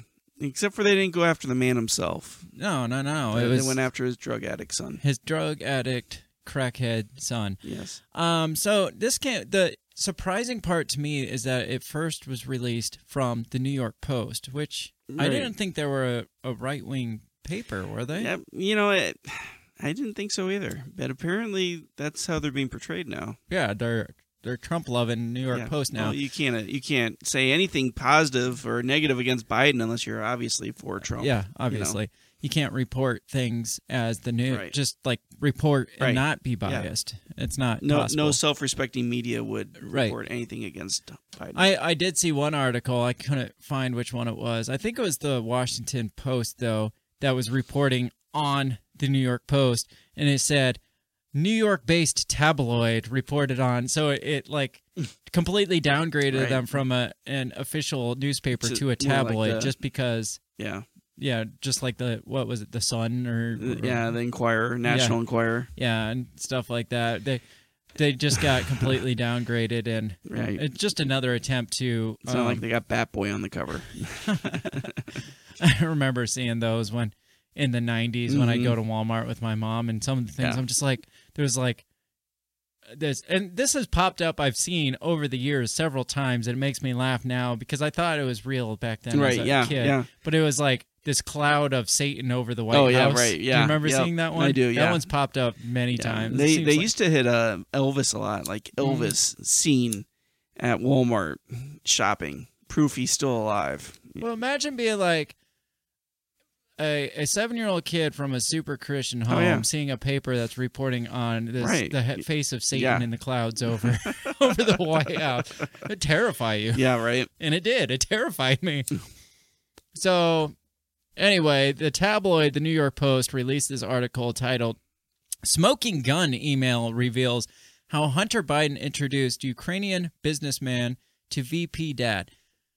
From the start, to point out why just that title there is important is because Joe Biden for years has made the claim that he had no idea what dealings his son had in Ukraine. He never talked to his son about his overseas dealings. That's just been his go-to thing at least since like the whole impeachment thing where Donald Trump was digging into Hunter Biden over there, and saying that there was like some nefarious bullshit going on, some self-serving stuff, and so like I said, Joe Biden's been saying for forever that I didn't know what was going on. But according to these emails, that's not at all true. He was involved in it. Yeah. So I'm going to pull up this is the original New York Post article. Okay. That came out, I think, Wednesday, October 14th. So last Wednesday. This goes on to say, Hunter Biden introduced his father, then Vice President Joe Biden, to a top executive at a Ukrainian energy firm less than a year before the elder Biden pressured government officials in Ukraine into firing a prosecutor who was investigating the company, according to emails obtained by the Post. The never-before-revealed meeting is mentioned in a message of appreciation that Vadim Pizarski, an advisor to the board of Burisma, which was Hunter Biden's company that he worked for in Ukraine. It's an oil company. Yes. Allegedly sent Hunter Biden on April 17th of 2015, about a year after Hunter joined the Burisma board at a reported salary of up to $50,000 a month. Jeez. Holy shit. Wow. Dear Hunter, thank you for inviting me to D.C. No, I just thought that was just like... Dear Hunter, thank you for inviting me to D.C. and giving me an opportunity to meet your father. That blows all that out of the water. Right. And spent some time together. It's It's really an honor and pleasure, the email reads. An earlier email from May 2014 shows Pizarski reportedly Burisma's number 3 exec asking Hunter for advice on how you could use your influence on the company's behalf. That's sketchy. Yeah, right. The Blockbuster correspondence, which flies in the face to... Why are we still using the phrase Blockbuster? Yeah, they went out of business Blockbuster was years bust. ago. It's completely bust, so that's not a good thing Yeah. anymore. Why did this pop up? What the hell? There we go. The Blockbuster correspondence, which flies in the face of Joe Biden's claim that he's never spoken to my son about his overseas business dealings, is contained in a massive trove of data, kind of like the 2016 massive trove of data, recovered from a laptop computer. This is where it gets sketchy. Yes. Not anything to do with the article is as sketchy as how they obtained This wasn't the Secret computer. Service. It wasn't FBI that they tracked it down and found it in a raid or anything like this. The computer was dropped off at a repair shop in Biden's home state of Delaware in 2019. According to the store's owner, other material extracted from the computer includes a raunchy 12-minute video that appears to show Hunter, who's admitted struggling with addiction problems, smoking crack while engaged in a sex act with an unidentified woman, as well as numerous other sexually explicit images. The customer who brought in the water-damaged MacBook Pro for repair never paid for the service or retrieved it or a hard drive on which its contents were stored, according to the shop owner, who said he tried repeatedly to contact the client. You know, you would think a video like that is one you'd want to hold on for the archives. Yeah. Well, first of all, if you're a man of importance and you have this incriminating evidence on your computer, or even just like private videos of yourself in sex acts or what have you, you'd think you'd get rid of that stuff before you took it to a repair shop. Even if you're not a person of importance, I would get rid of that stuff before I turned it into a repair shop. Yes. Yes. The shop owner couldn't positively identify the customer as Hunter Biden, but said the laptop bore a sticker from the Beau Biden Foundation, named after Hunter's late brother and former Delaware Attorney General. That's not sketchy. No. Well, I can't confirm that Hunter brought it in, but it had a sticker on it. Yeah. First of all, who puts stickers on MacBook Pros? I don't know. Yeah. I mean, they're like thousands of dollars. What are you going to put a sticker on it for? But it just happened to identify that it was connected to Biden. Yeah. That's not. I mean, that's valid, right? I mean, that makes all sense. It's got to be. Yeah. Photos of a Delaware federal subpoena given to the Post show that both the computer and hard drive were seized by the FBI in December after the shop owner says he alerted the feds to their existence. Why? Now, as a repair shop and a computer owner didn't come back and get it.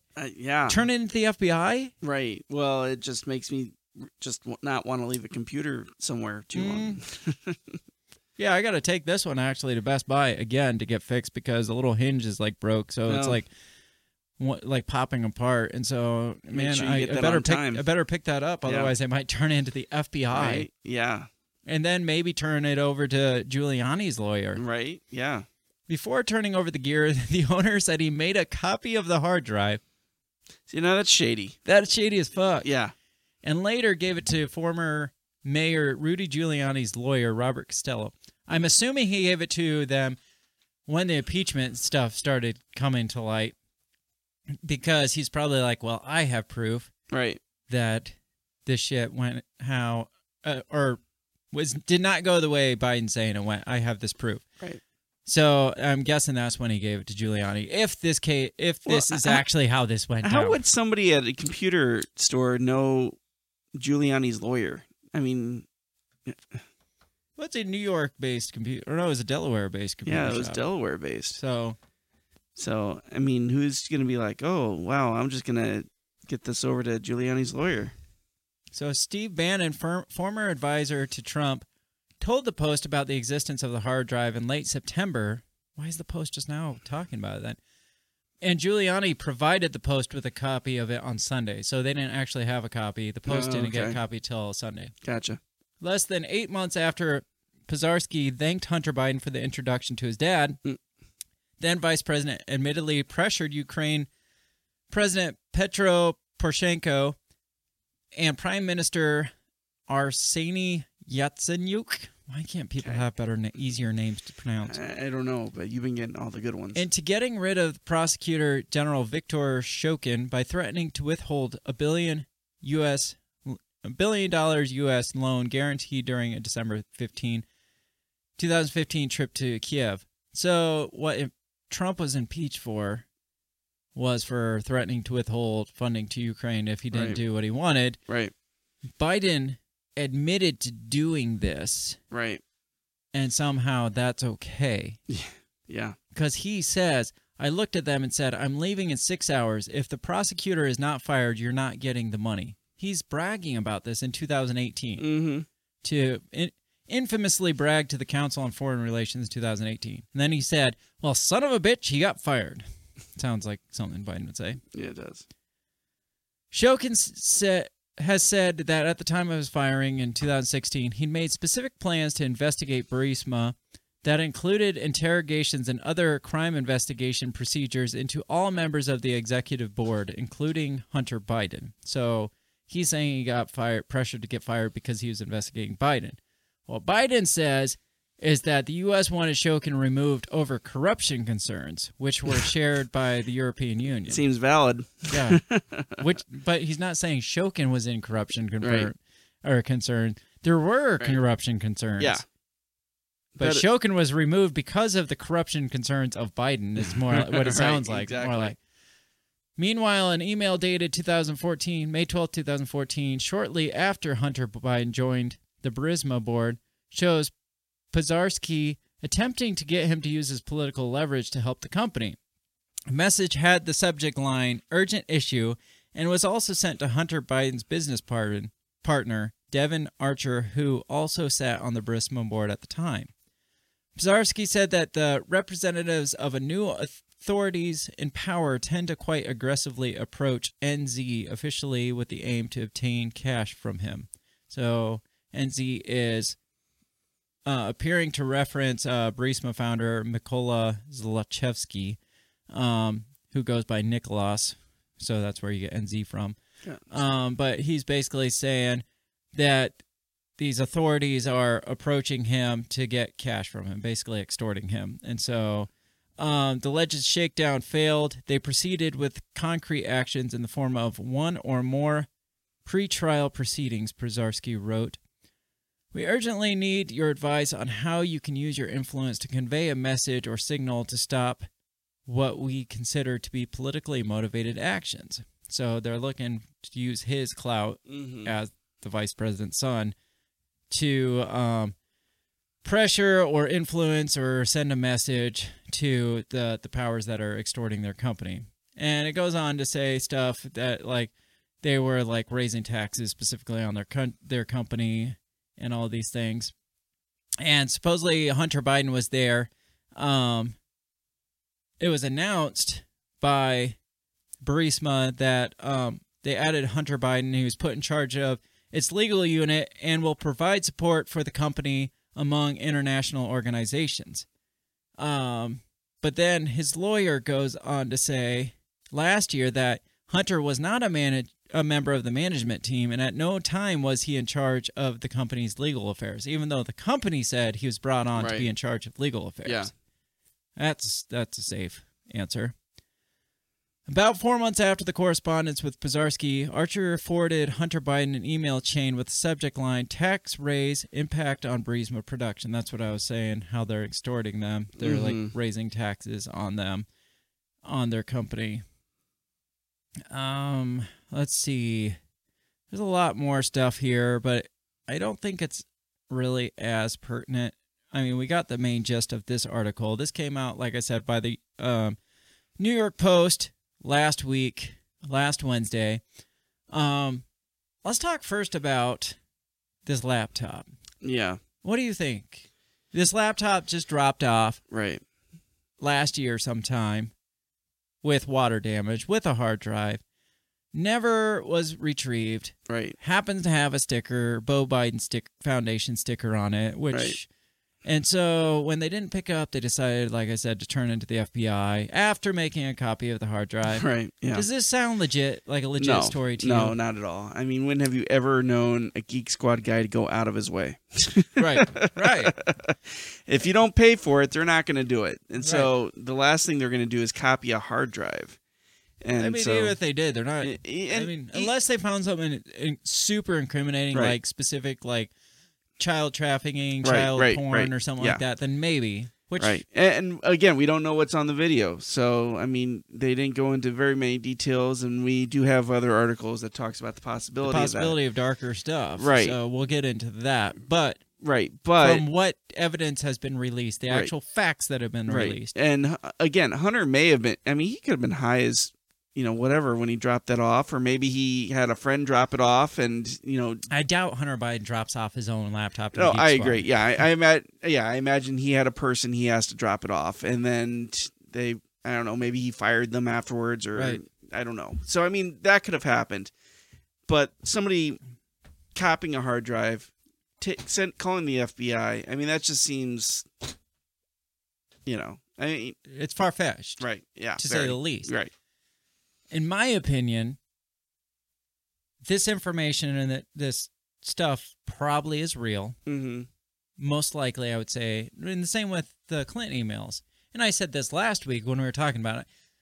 Why is nobody focusing on the dirt that they got on Clinton rather than where they got it? And I think that's what they're trying to cover their tracks of where they got the information from. Probably, yeah. They probably got it from a source that's, it's going to get us in a little bit of hot water coming up, because a little shady. Some of these other articles talk about how Giuliani was traveling to Ukraine to get some of this information. He possibly had connections with Russian intel and stuff. My opinion is there's a good chance he got this from some source that probably is not a... Giuliani's kind of got a reputation of kind of working under the table, so I'm sure he found a different way to get the laptop and came up with the story about... Well, they could have hacked Hunter's... Well, and isn't that Twitter's reason why they wouldn't allow it, is because they don't allow hacked material? Yeah, right. So they could have hacked, just like they hacked the DNC stuff, supposedly.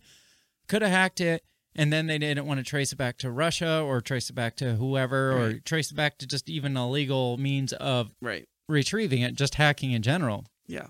And so they made up this far-fetched, sketchy-ass story of how this laptop's retrieved. And that obviously is going to be the biggest push to discredit this. Absolutely. Is this far-fetched story. But again, the meat in it is the stuff on it. I'm more concerned about these dealings that he had with Ukraine and using his power for his political clout from his father for personal gain for the entire family. Right. And then the New York Post goes on to release, so they double down on it, even though they get shit from Twitter. They get freaking the article basically banned from Twitter and anybody sharing it on Twitter. They double down on it and release the next day, October 15th, emails reveal how Hunter Biden tried to cash in big on behalf of his family with Chinese firms. So not only is he working with Ukraine, but he's Russia. Working with China. Right. So this one says, hang on. This one says, Hunter Biden pursued lucrative deals involving China's largest private energy company, including one that he said would be interesting for me and my family. And he's not talking interesting that's kind of interesting. Interest, we're gonna make out pretty big with this. Yeah, right. One email sent to Biden on May 13th of 2017. So this is about 3 years ago. Yeah, this is later than the earlier ones they were talking about. With the subject line, expectations include details of remuneration packages for 6 people involved in an unspecified business venture. Biden was identified as chair/vice chair, depending on his agreement with CEFC, which is a Chinese energy company. So basically, they're saying you're the chairman/vice chairman, depending on what we can work out here. Right. We need to work out the details. You scratch my back, I scratch yours, depending on if you're chair or vice chair. It says his pay was pegged at $850. I'm guessing $850,000. My guess. Which is a lot of money. And the email also noted that Hunter has some office expectations that he will elaborate. In addition to the emailed outline, a provisional agreement under which 80% of the equity of shares in the new company would be split equally among 4 people whose initials correspond to the sender and 3 recipients, with H apparently referring to Hunter Biden. So he's getting a 4-way split of 80% of the equity of this company. That's insane. That's a lot. That's insane. Says the deal also listed 10 Jim, I don't know what 10 Jim is, and 10 held by H for the big guy. It says neither Jim or the big guy was identified, but I've read other sources that speculate that the big guy is Joe Biden himself for his push. This article doesn't come out and say that, but there's speculation that the big guy, like 10%, is held for Joe Biden himself. So that all the equity of this company, or like the shares of this company, 80% of it goes to those 4 people, then 10% goes to Jim, and then 10% goes to the big guy. Right. So the shareholders get nothing unless those are the only shareholders. Says the email's author, James Gillier of the international consulting firm J2CR, also noted, "I'm happy to raise any detail with Zhang if there are shortfalls." Zhang is in apparent reference to Zhang Jinzhong, the former executive of that CEF China, that Chinese energy company. The email is contained in a trove of data. Yeah, we already talked about the trove of data on the MacBook Pro. So, another email sent by Biden as part of a 2017, August 2nd, 2017 chain involved a deal he struck with the since vanished chairman of CEFC, Yi Jinming. Goodness, they're not helping me at all. For half ownership of a holding company that was expected to provide Biden with more than $10 million a year. Yi, who had ties to the Chinese military and intelligence service, so he's working with this guy who has this holding company worth to Biden $10 million a year. Right. Also has connection to the Chinese military and intelligence services. He hasn't been seen since he was taken into custody by Chinese authorities in early 2018, and that company went bankrupt that he started. Biden wrote that Yi had sweetened the terms of an earlier 3-year consulting contract with CEFC that was to pay him $10 million annually for introductions alone. That's crazy. So he gets half of this company, which is $10 million annually, just for his connections. Yeah, right. So again, using his political clout, very Trump-esque. Yeah, using his political clout for very personal gain. That's all he's there for, is to be a connection with these bigwigs or these important people in governments and stuff like that. So there's that. So nothing to do with Trump or Biden, though. We shouldn't be concerned about this at all, should we? Yeah. And somebody had mentioned to me, he's like, well, he's a grown man. When does it stop becoming the dad's responsibility? For his son. He's clearly... Oh, that's what I said. If you're running for president and your son is putting you at a conflict of interest, right, and you are partaking in the deal, and you are getting $10 million a year, then hell yeah. Especially if he's the big guy, where he's getting a personal interest out of this, and he was mentioned in the emails as meeting with this guy. Right. So right there, your story goes out the fucking window immediately, because this guy said, hey, we met with this. Yeah. Yeah. Right. But, I mean, yeah, I don't know. But they throw Trump into a bullshit impeachment trial because of his overstepping, abuse of power for withholding money, because he was looking into this.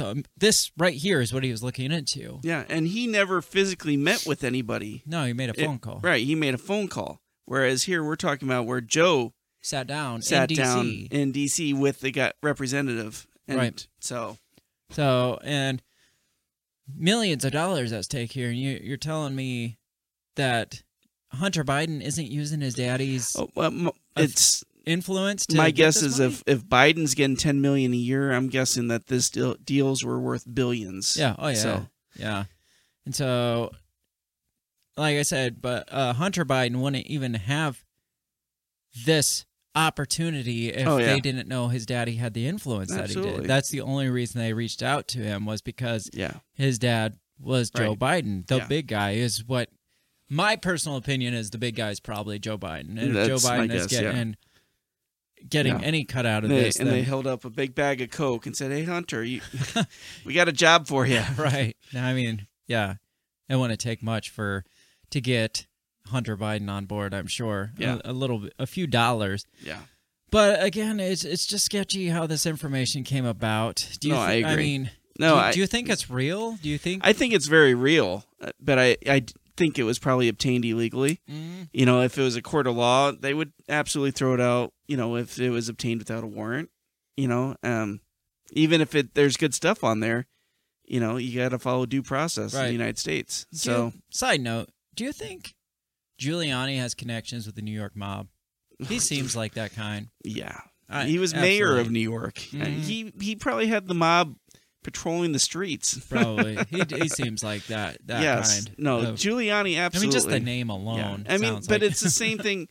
You know, I don't know, you know, that Obama, you know, mixed in with Chicago politics, which is its own brand of politics. Illinois politics in general are Chicago politics. Absolutely. It's the same thing with New York.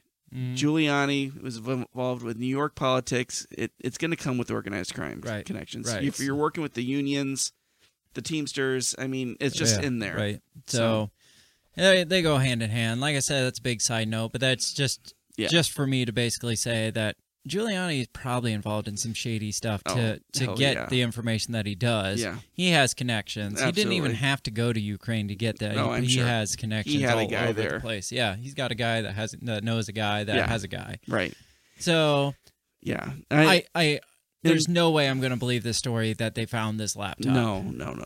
Yeah, no. Giuliani is Trump's fixer, and they go way back. You know, I mean, yeah. Trump's been in New York. You know, part of that big show there. He's been an influencer of politics. Right. Giuliani. I mean, he came out against the mayors of New York. He took out that tens of $1,000 ad against the. So Trump and Giuliani, they go way back. Yeah. And together, you know. So I'm sure Giuliani worked his voodoo and was able to come up with this to go up against to get an October surprise. Well, this article here, I'm not going to read it all, but it talks about Giuliani, and it says the email illustrates a risk to Trump from Giuliani. The one part that I thought was interesting was because it talks about Giuliani traveling abroad looking for dirt on the Bidens, developing relationship with shadowy figures. He didn't develop them. He has relationships with shadowy figures, right, including Ukrainian lawmaker who U.S. officials have described as a Russian agent and part of a broader Russian effort to denigrate the Democratic presidential nominee. But this was the one that I found the most interesting. Where to go? Hang on. It says, Washington Post reported Thursday that intelligence agencies had warned the White House last year that Giuliani was the target of a Russian influence operation. The newspaper, citing 4 former officials, said that the assessment was based on information including intercepted communications showing Giuliani had been in contact with people tied to Russian intelligence. Newspaper said National Security Advisor Robert O'Brien had warned Trump that information Giuliani brought back from Ukraine should be considered contaminated by Russia, but that Trump brushed off the warning. That's interesting to me, and that makes me think that, let's say, Russia, who clearly doesn't seem to me to be in Trump's pocket because Trump's butting heads with them on this Iran stuff, with all this other foreign policy stuff.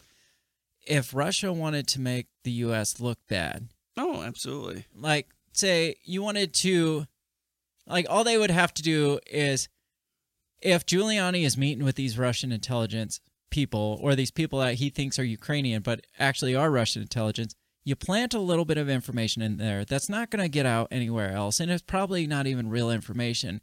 and wait for it to get back through like Trump people's mouth. And then, then they'd be able to point out, look, Trump's meeting with Russian intelligence because this information funneled directly through we planted this because it says this information should be considered contaminated by Russia. That to me says they could plant anything in there. Yeah. They could just plant something that says like, well, Joe Biden's wife was a prostitute in such and such, and Trump's going to jump on that stuff. Yeah. And then all of a sudden they're going to come out and be like, look, he was meeting with a Russian agent and we have proof because we planted this phony evidence in there.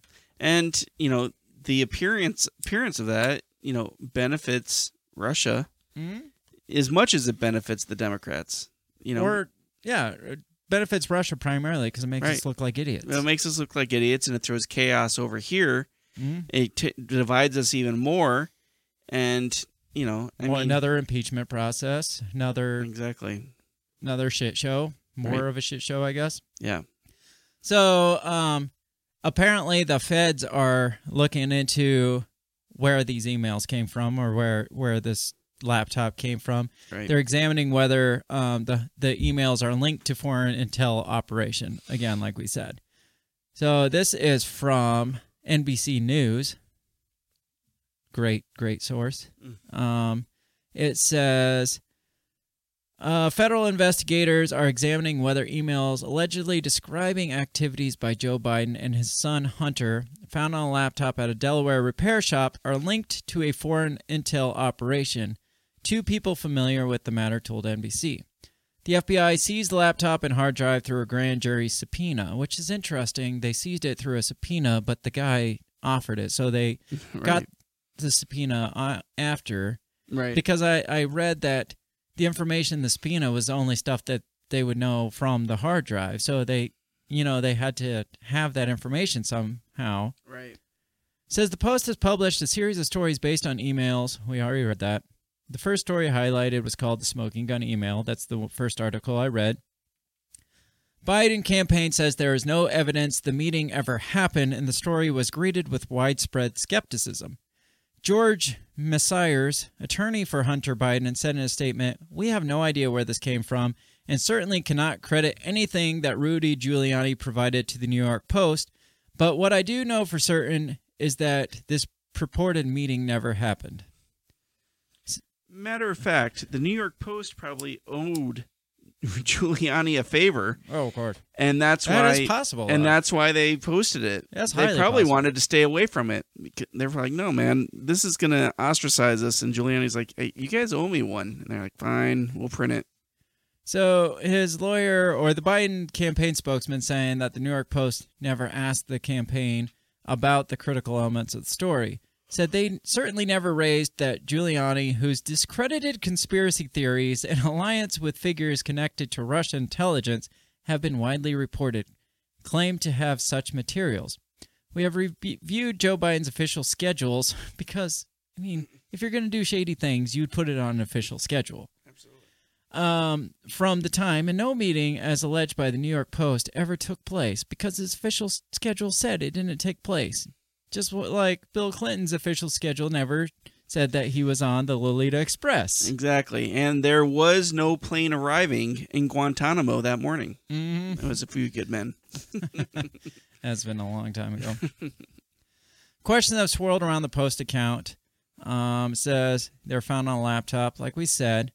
The Post said the shop owner, who has been identified as Mac Isaac, called the FBI and also called Giuliani associate. The shop owner said he believed the laptop was among equipment left by Hunter Biden because a sticker on the laptop bore the name of Beau Biden Foundation, a charity Which named could have been after anybody who in the worked foundation. For the Beau Biden. Right, yeah, exactly. He's the only one that possibly worked in that foundation that would have turned that in. Goes on to say all this stuff that we already read. Remains unclear whether the emails cited by the Post are authentic or have been doctored. Giuliani, who acknowledged helping bring the material to light, has in the past sought to unearth information damaging to Biden with help of a man identified by U.S. government as a Russian intel officer. Questions about the provenance of the emails have led Facebook and Twitter to limit sharing of the story. We'll talk about that. Says in an interview with the Daily Beast, Isaac, the repair shop owner, didn't answer key questions. Thanks for sharing that. Isaac. The Post published a grand jury subpoena. Man, I'm getting nothing out of this article. Anyway, basically what it's saying, or trying to claim, is that this possibly came, as we said, from an intel source, right, rather than where they're claiming it came from, which is more likely than the official story. Right.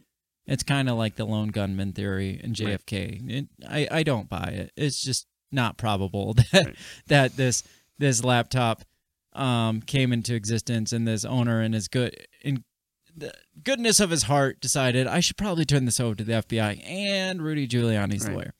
The interesting thing is Giuliani got this stuff back in September, before or during the impeachment trial. Yet we're just now finding out about this in October, immediately before the elections. You think that's politically motivated at all? Absolutely. Absolutely, 100% politically motivated.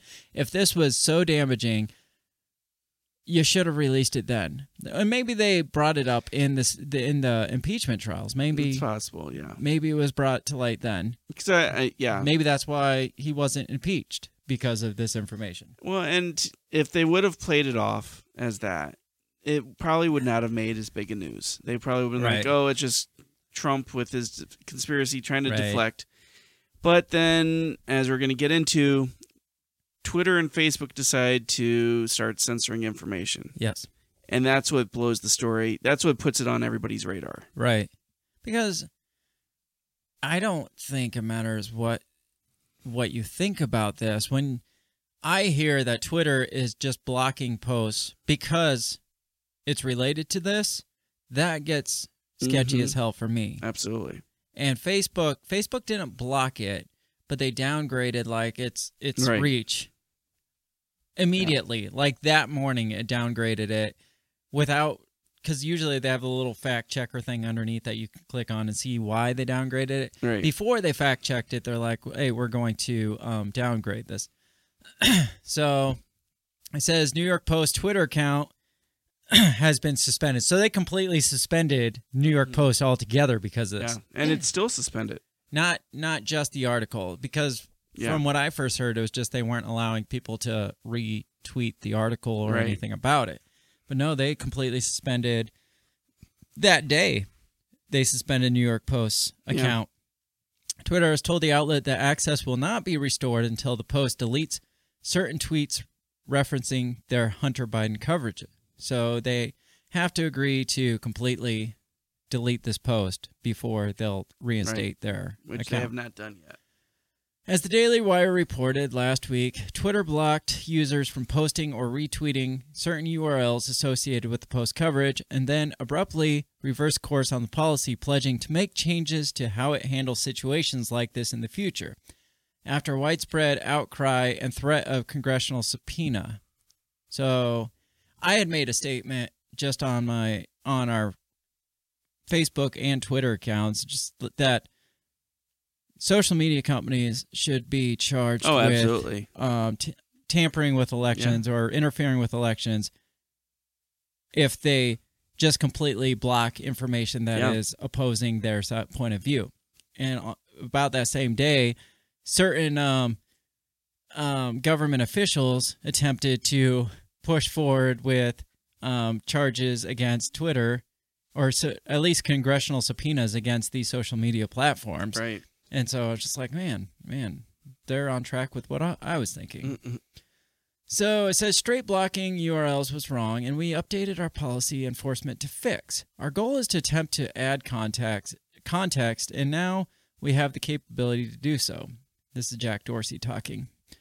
It says Twitter's legal policy and trust and safety lead, Vijaya Gaddy, confirmed that the social media platform is making changes to its hacked material policy to address concerns that there could be many unintended consequences to journalists, whistleblowers, and others in ways that are contrary to Twitter's purpose of serving public conversation. It's convenient. Yep. Despite the change, Fox Business notes that the Post itself still does not have access to its own Twitter account, as you mentioned, and the outlet has been unable to use the social network since last Wednesday. Twitter has demanded the Post delete several tweets referencing early coverage of emails obtained from what is alleged to be Hunter Biden's abandoned laptop, reportedly showing financial dealings between the younger Biden and foreign countries involving or referencing his father, Democratic presidential nominee Joe Biden. The allegations are, of course, controversial and yet to be confirmed. Neither Joe Biden nor Hunter have addressed the issue beyond a single interaction with a CBS reporter Friday evening that turned into a confrontation. Says anyone who looks at the Post's Twitter feed can't even see the tweets about Biden's stories, which have been replaced by messages saying this tweet is no longer available. Twitter confirmed to Fox Business that the Post has been informed what is necessary to unlock their account. As we mentioned, they need to delete those tweets to get it unlocked.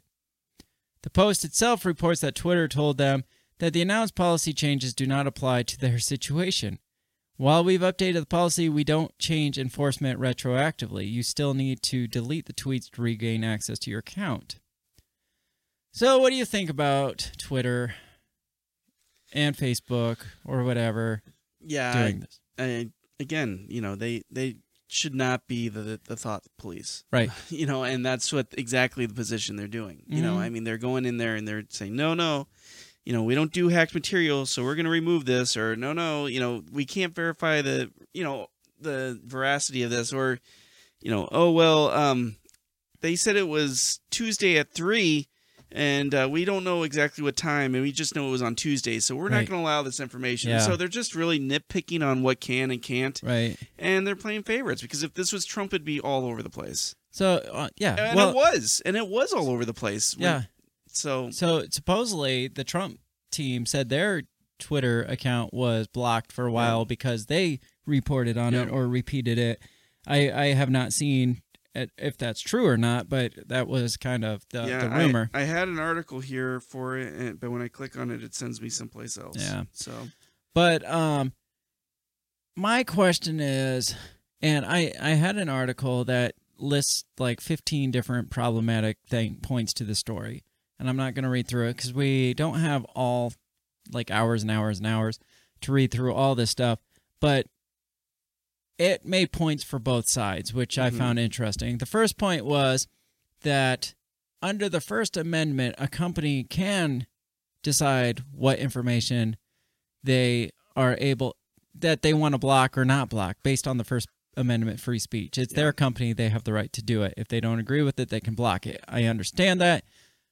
I am all about people like having their own choice for their own companies. Absolutely. On the other side of it, and they mentioned this as being problematic, is these companies, should they have so much power and so much control that making such a change would influence election? Because this will influence an election because they are allowed to have as much power as they do. Facebook and Twitter alone make up probably 98% of the internet use. Absolutely. And between the two of them. How many people out there in Facebook or Twitter land get their news directly from Facebook and Twitter? Most of them. Right. Most people do. Exactly. And so they have way more power than any one company, two companies should be allowed to have. And down to the point where not only does it just affect like what we see, but having in today's society, having as a company or like a company like the New York Post, having your social media blocked could be the end of your business completely. Absolutely. Right. That's how much power we give these people that just even, and we've mentioned this before, even just having that check mark taken away, that certified check mark for your business or for like a politician, that could mean the end of your like financial backing. That could be the end of a lot of stuff. There's that much power that a little check mark has that much pull. Like there was one Republican congresswoman or somebody running for Congress that's been in a battle with Twitter to get that certification check mark, and they could just keep giving her the runaround, not wanting to give her this certified check mark. Yeah, which is bullshit in my opinion. Which I think that's stupid. That is that important to people, but that's what we've given them. Right. And like I said, so much business is online now, and so much business is achieved through social media, like your sphere of influence is through either Facebook or Twitter, that if you get that shut down, man, you lose so much of your business. Right. Well, and Twitter and Facebook and social media in general, I mean, it's meant to be a place where free ideas can be exchanged. It's supposed to be a place that is not beholden to the gatekeepers, right? Where you can, you can get the news out there, you can get the information out there, you can get the videos out there and stuff. And so for Twitter and Facebook to install their own fact checkers, they say they're third party, but they're not third party. No, I mean, they're paid directly by, Facebook and Twitter, and there's a whole cycle there that is crooked as hell.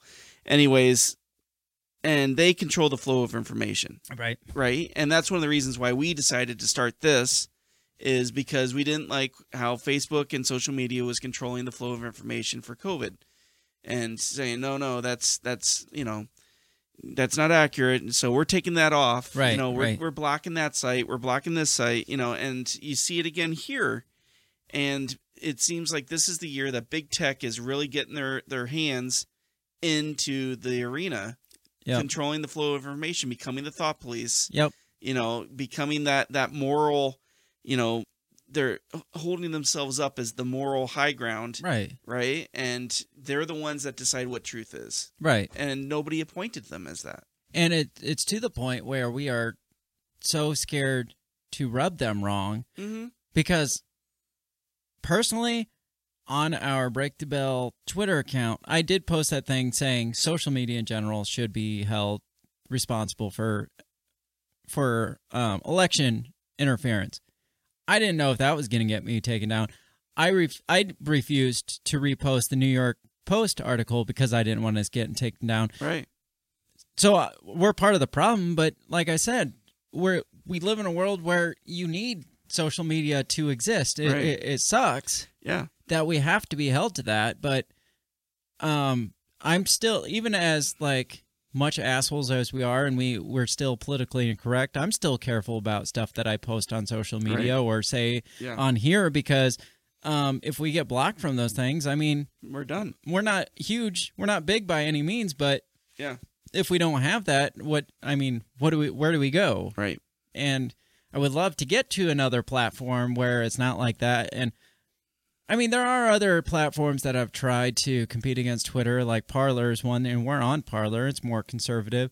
But I've read, and I also agree, it just seems that they're more just the anti-Twitter platform. It's not necessarily like we're building something here. It's just, hey, fuck Twitter, we're doing this, Right. And so we're in an age where they run the show. Like you said, they are the gatekeepers, and and that's not how they were set up to be. No. But that's what it's become. Right. And so for us to give them that power is just completely insane. And for them to just completely block anything that might speak out against their candidate, it's just like you're looking like you're trying too hard at that point. Like, your intentions are obvious when you completely block anything that references this at all. Right. If you want to post your little fact checker at the bottom that says, well, this is kind of not true. Right. That's fine, because I'll just decide. Yeah, I'll close it. Yeah. If you want to let people know, hey, this is kind of proven not to be true. I've seen them on Facebook all the time anymore. And usually I click on it just to see why they're speaking out against it. That doesn't stop me from reading the article. Right. I want to see what the information is there. It makes me want to read it more almost because that comes out. But completely saying, nope, we're not going to allow you to read this because we think it's wrong. Well, then you're in a very gray area where you have a handful of people decide what's right and what's wrong. Right. When everybody has this own opinion of what's right and wrong, now you have like 4 people, I guess, or 100 people even, that decide, you know what, this is wrong, we're not going to let it be spoken about. Right. So, I don't know. I think we've ranted enough about social media, because that's not the main point of the story. Right. The main point of the story is this October surprise. Right. And it goes deeper. There's possibilities that it goes deeper and darker than what the facts and the evidence is coming out. Yeah. So I have an article titled Hunter and Joe Biden Scandal Takes a Dark Turn. It says FBI's top lawyer on child porn is involved in this case. So here, I'll pull this up. First of all, I know you've seen this picture. You can't see it now. This picture of Hunter Biden looks like Michael Scott when he's been caught red-handed in something, or somebody's pissed him off from The Office. At first I thought this was Michael Scott from The Office when I saw this picture, and it cracked me up. You falling asleep over there? No, I was reading the article. All right. Do you think it's Michael Scott? I wish it was. It'd be a much more entertaining. It would be. So this says the latest episode of the Joe and Hunter show, interesting, may have taken a really dark turn. Several news outlets are reporting that the FBI subpoena for the laptop was signed by FBI agent Joshua Wilson. Joshua Wilson is a 13-year veteran of the FBI. SSA Wilson has worked on violent crimes against children matters for almost his entire career. Wilson currently serves as the coordinator of the FBI's National Child Abduction Rapid Deployment Team at FBI headquarters. Prior to joining the FBI, Wilson served as a space and missile officer in the Air Force. What? That's just information we don't need. Right. Like, well, he worked for child abduction, he worked for Child Matters, and he worked as a space and missile operator in the Air Force. Right. A laptop. Okay, we don't need to read the story that we've already read. So it says, we know there are sex photos and videos on the laptop, but if the news outlets are correct, there could be child porn on there as well if the warrant was actually signed by Joshua Wilson. He is the top investigator on crimes against children. That's all he does. That points to the possibility that child porn is involved, or child trafficking could be there too. Yeah. It doesn't point just child porn, possible trafficking, because the guy works in child abduction rapid deployment, so possible trafficking. Yes. I'm not saying it is there. It says both Facebook and Twitter cut access to the story.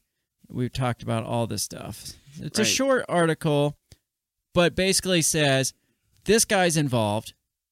Right. Why is he involved? This Wilson only gets involved with trafficking cases. Yes, trafficking or crimes against children. Right. So for him to be involved, it seems like there possibly is something a lot deeper here than just him smoking crack and doing whatever shenanigans he's doing. Right. And so I have this article here also from the New York Post. Senate report links Hunter Biden to prostitution or human trafficking ring. Says Hunter Biden allegedly sent thousands of dollars to people who appear to be involved in the sex industry, according to Wednesday's report. The report claims unspecified records show that Biden has sent hundreds to non-resident alien women in the United States. Who are citizens of Russia and Ukraine and who have subsequently wired funds they have received from Hunter Biden to individuals located in Russia and Ukraine, which could be money laundering. Yeah.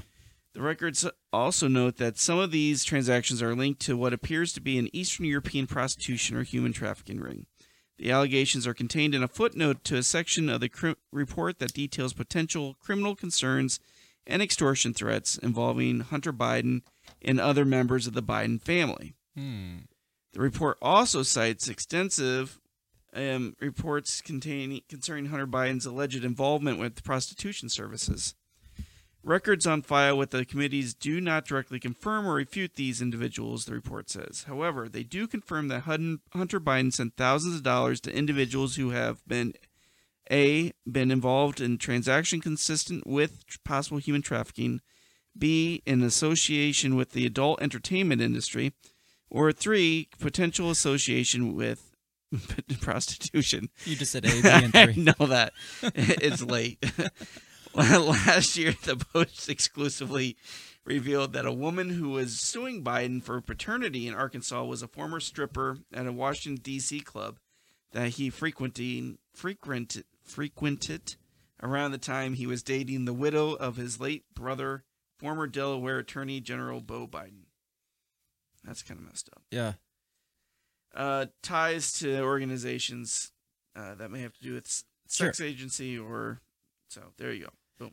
Adult industry, sex industry, or human trafficking. So we're not going to speculate because that's not what we necessarily do on here. But there is this stuff from credible sources. I guess this is just a tabloid, the New York Post, so we can't take them seriously now. Man, talk about the New York Post, man, just shitting on everything. Right. Somebody just didn't give a fuck. It was like after the first article released and they got all the shit for it, they're just like, you know what? Fuck it. Release all of it. Exactly. Because what day did this one come out? It was back in September 20th, so it was before this whole thing even Okay, so this is links. I think this was shortly after pre-email links. Shortly after the Moscow woman was sending money to Hunter. Okay. So because they're doubling down. She has ties to human trafficking as well. All right, interesting. So we are getting late on our time. We are pushing our last hour. Didn't want to like really speculate, like I said, a lot on this stuff. Right. But the possibilities, right? Like you have a child crimes investigator on the case signing the subpoena, and then you have these possible links with human trafficking rings. That says so much more than even just the self-serving, like making millions, hundreds of millions, or what have you, off of foreign entities. Right. And where it is true that Joe is not responsible for what Hunter does, when he's specifically being involved in Hunter's business, it kind of matters. Yeah, right. So definitely, if this meeting actually happened, that matters. Right. If he's receiving his own share of the money, that really matters. But like we said, this laptop thing, him turning into the FBI, that seems far-fetched until you realize that the FBI agent that signed the subpoena for it is involved in child cases. Right. That goes back to, well, if the guy found child porn or child trafficking on the computer, he is probably by law required to turn this over, call the report FBI and report it. Yeah. So that legitimizes the story a little bit, to the point where I can almost believe that maybe this guy did turn this over, because the guy that signed it. But then again, it would be easy to be politically motivated and be like, I want you to sign the subpoena because everybody knows what you do. Right. It'd be easy for Giuliani to be like, you know what, you sign this. What do I have to do with this? Yeah. Just sign. I got nobody else, and I don't have time. Just sign this thing. Right. So one way or another, either way, it could go either side. Yeah. But that makes it way more interesting to me that there could be so much more dirt here than we even know. Yeah. So, and again, even if it was obtained illegally, if there's this kind of dirt in here, I want to know that shit. Well, and again, I don't know if a court would actually accept this as evidence or if they're going to throw it out. But I mean, they're trying to raise enough noise before the election so that it will influence people one way or another. So I think that brings us to the end. I mean, we've hit on this pretty good. Yeah. The main points of the story. Obviously, this is going to unwrap in the next 2 weeks more. Right. So we'll have to talk a little more about it, I'm sure. Yeah. But this is what's out now, currently. So, in your opinion, does it go anywhere? For the next 2 weeks, I guarantee you it blows up huge. No, for the next 2 weeks for sure, but at the end afterwards, of the day, it dies off. Will it change anybody's opinions it's like now? Hillary's emails. Yeah, it's not gonna change anybody's opinions. Right. It's not gonna take anybody that's like super pro Biden already be like, I've already had people tell me that it doesn't matter. No. It doesn't compare to what Trump's done. Right. Same thing with like Hillary's emails. Right. Nobody gave a shit about. Right. Well, he obtained that through Russian intel. But look what's in here. Look in the but he was colluding with Russia. But look at the information though. Right. Yeah. Like I don't care if shit was hacked. Like the WikiLeaks guy I think is a freaking national hero. Right. Edward Snowden I think is a national hero and a patriot because yes, it was illegally obtained. But look at some of the shit that came out of it and the information that we found out and things that were changed because of this. Oh, yeah, I got pissed off because somebody had said to me, they're like, oh, you're taking this seriously? You probably thought Benghazi was a big deal, too. I did think Benghazi I was like, a big you're deal. Damn right I thought it was a big deal, and I'm pissed that nothing happened about it. I'm pissed that you made that statement. Yes, I was. Right, so... I think it's going to get blown up huge in the next 2 weeks I on hope both so. sides. Well, both sides. It's going to come out as Russian intel on one side, and it's going to come out as child trafficking or something crazy on the other side. There's going to be huge conspiracy theories coming out. It's like it's going to be Pizzagate all over again. Absolutely. And so, yay, we get more things to talk about, I guess. 2020, the year that keeps giving. Yep.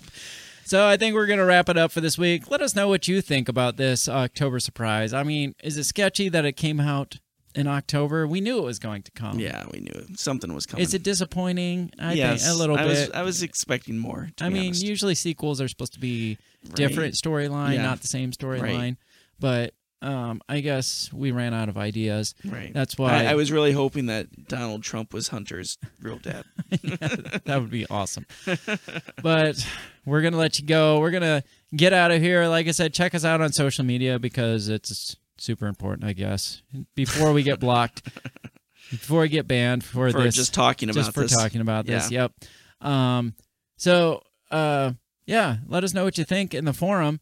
Because we like other people's opinions, not just our own. We love hearing ourselves talk. That's why we keep doing this. But we like hearing you talk, too. So check us out. Let us know. Share this around. And then get back in here next week, I guess. And hopefully, like I said, I'll get that Spike interview set up. If not, look forward to at least some coverage on the Spike rally this week. Because... in my opinion, he is America's vice presidential candidate because they're the only ones that really seem to be at least trying to go after what the American people need, like have their best interest at heart, not whoever is paying them, whoever is like the big corporations or the big groups that are paying them. These people, the Libertarian Party, whether you're a libertarian or not, the candidates... and Spike specifically, they're the ones that feel like more power needs to go back to you. So look into them in the very least. Check them out, and I'll get you a little information next week after the rally.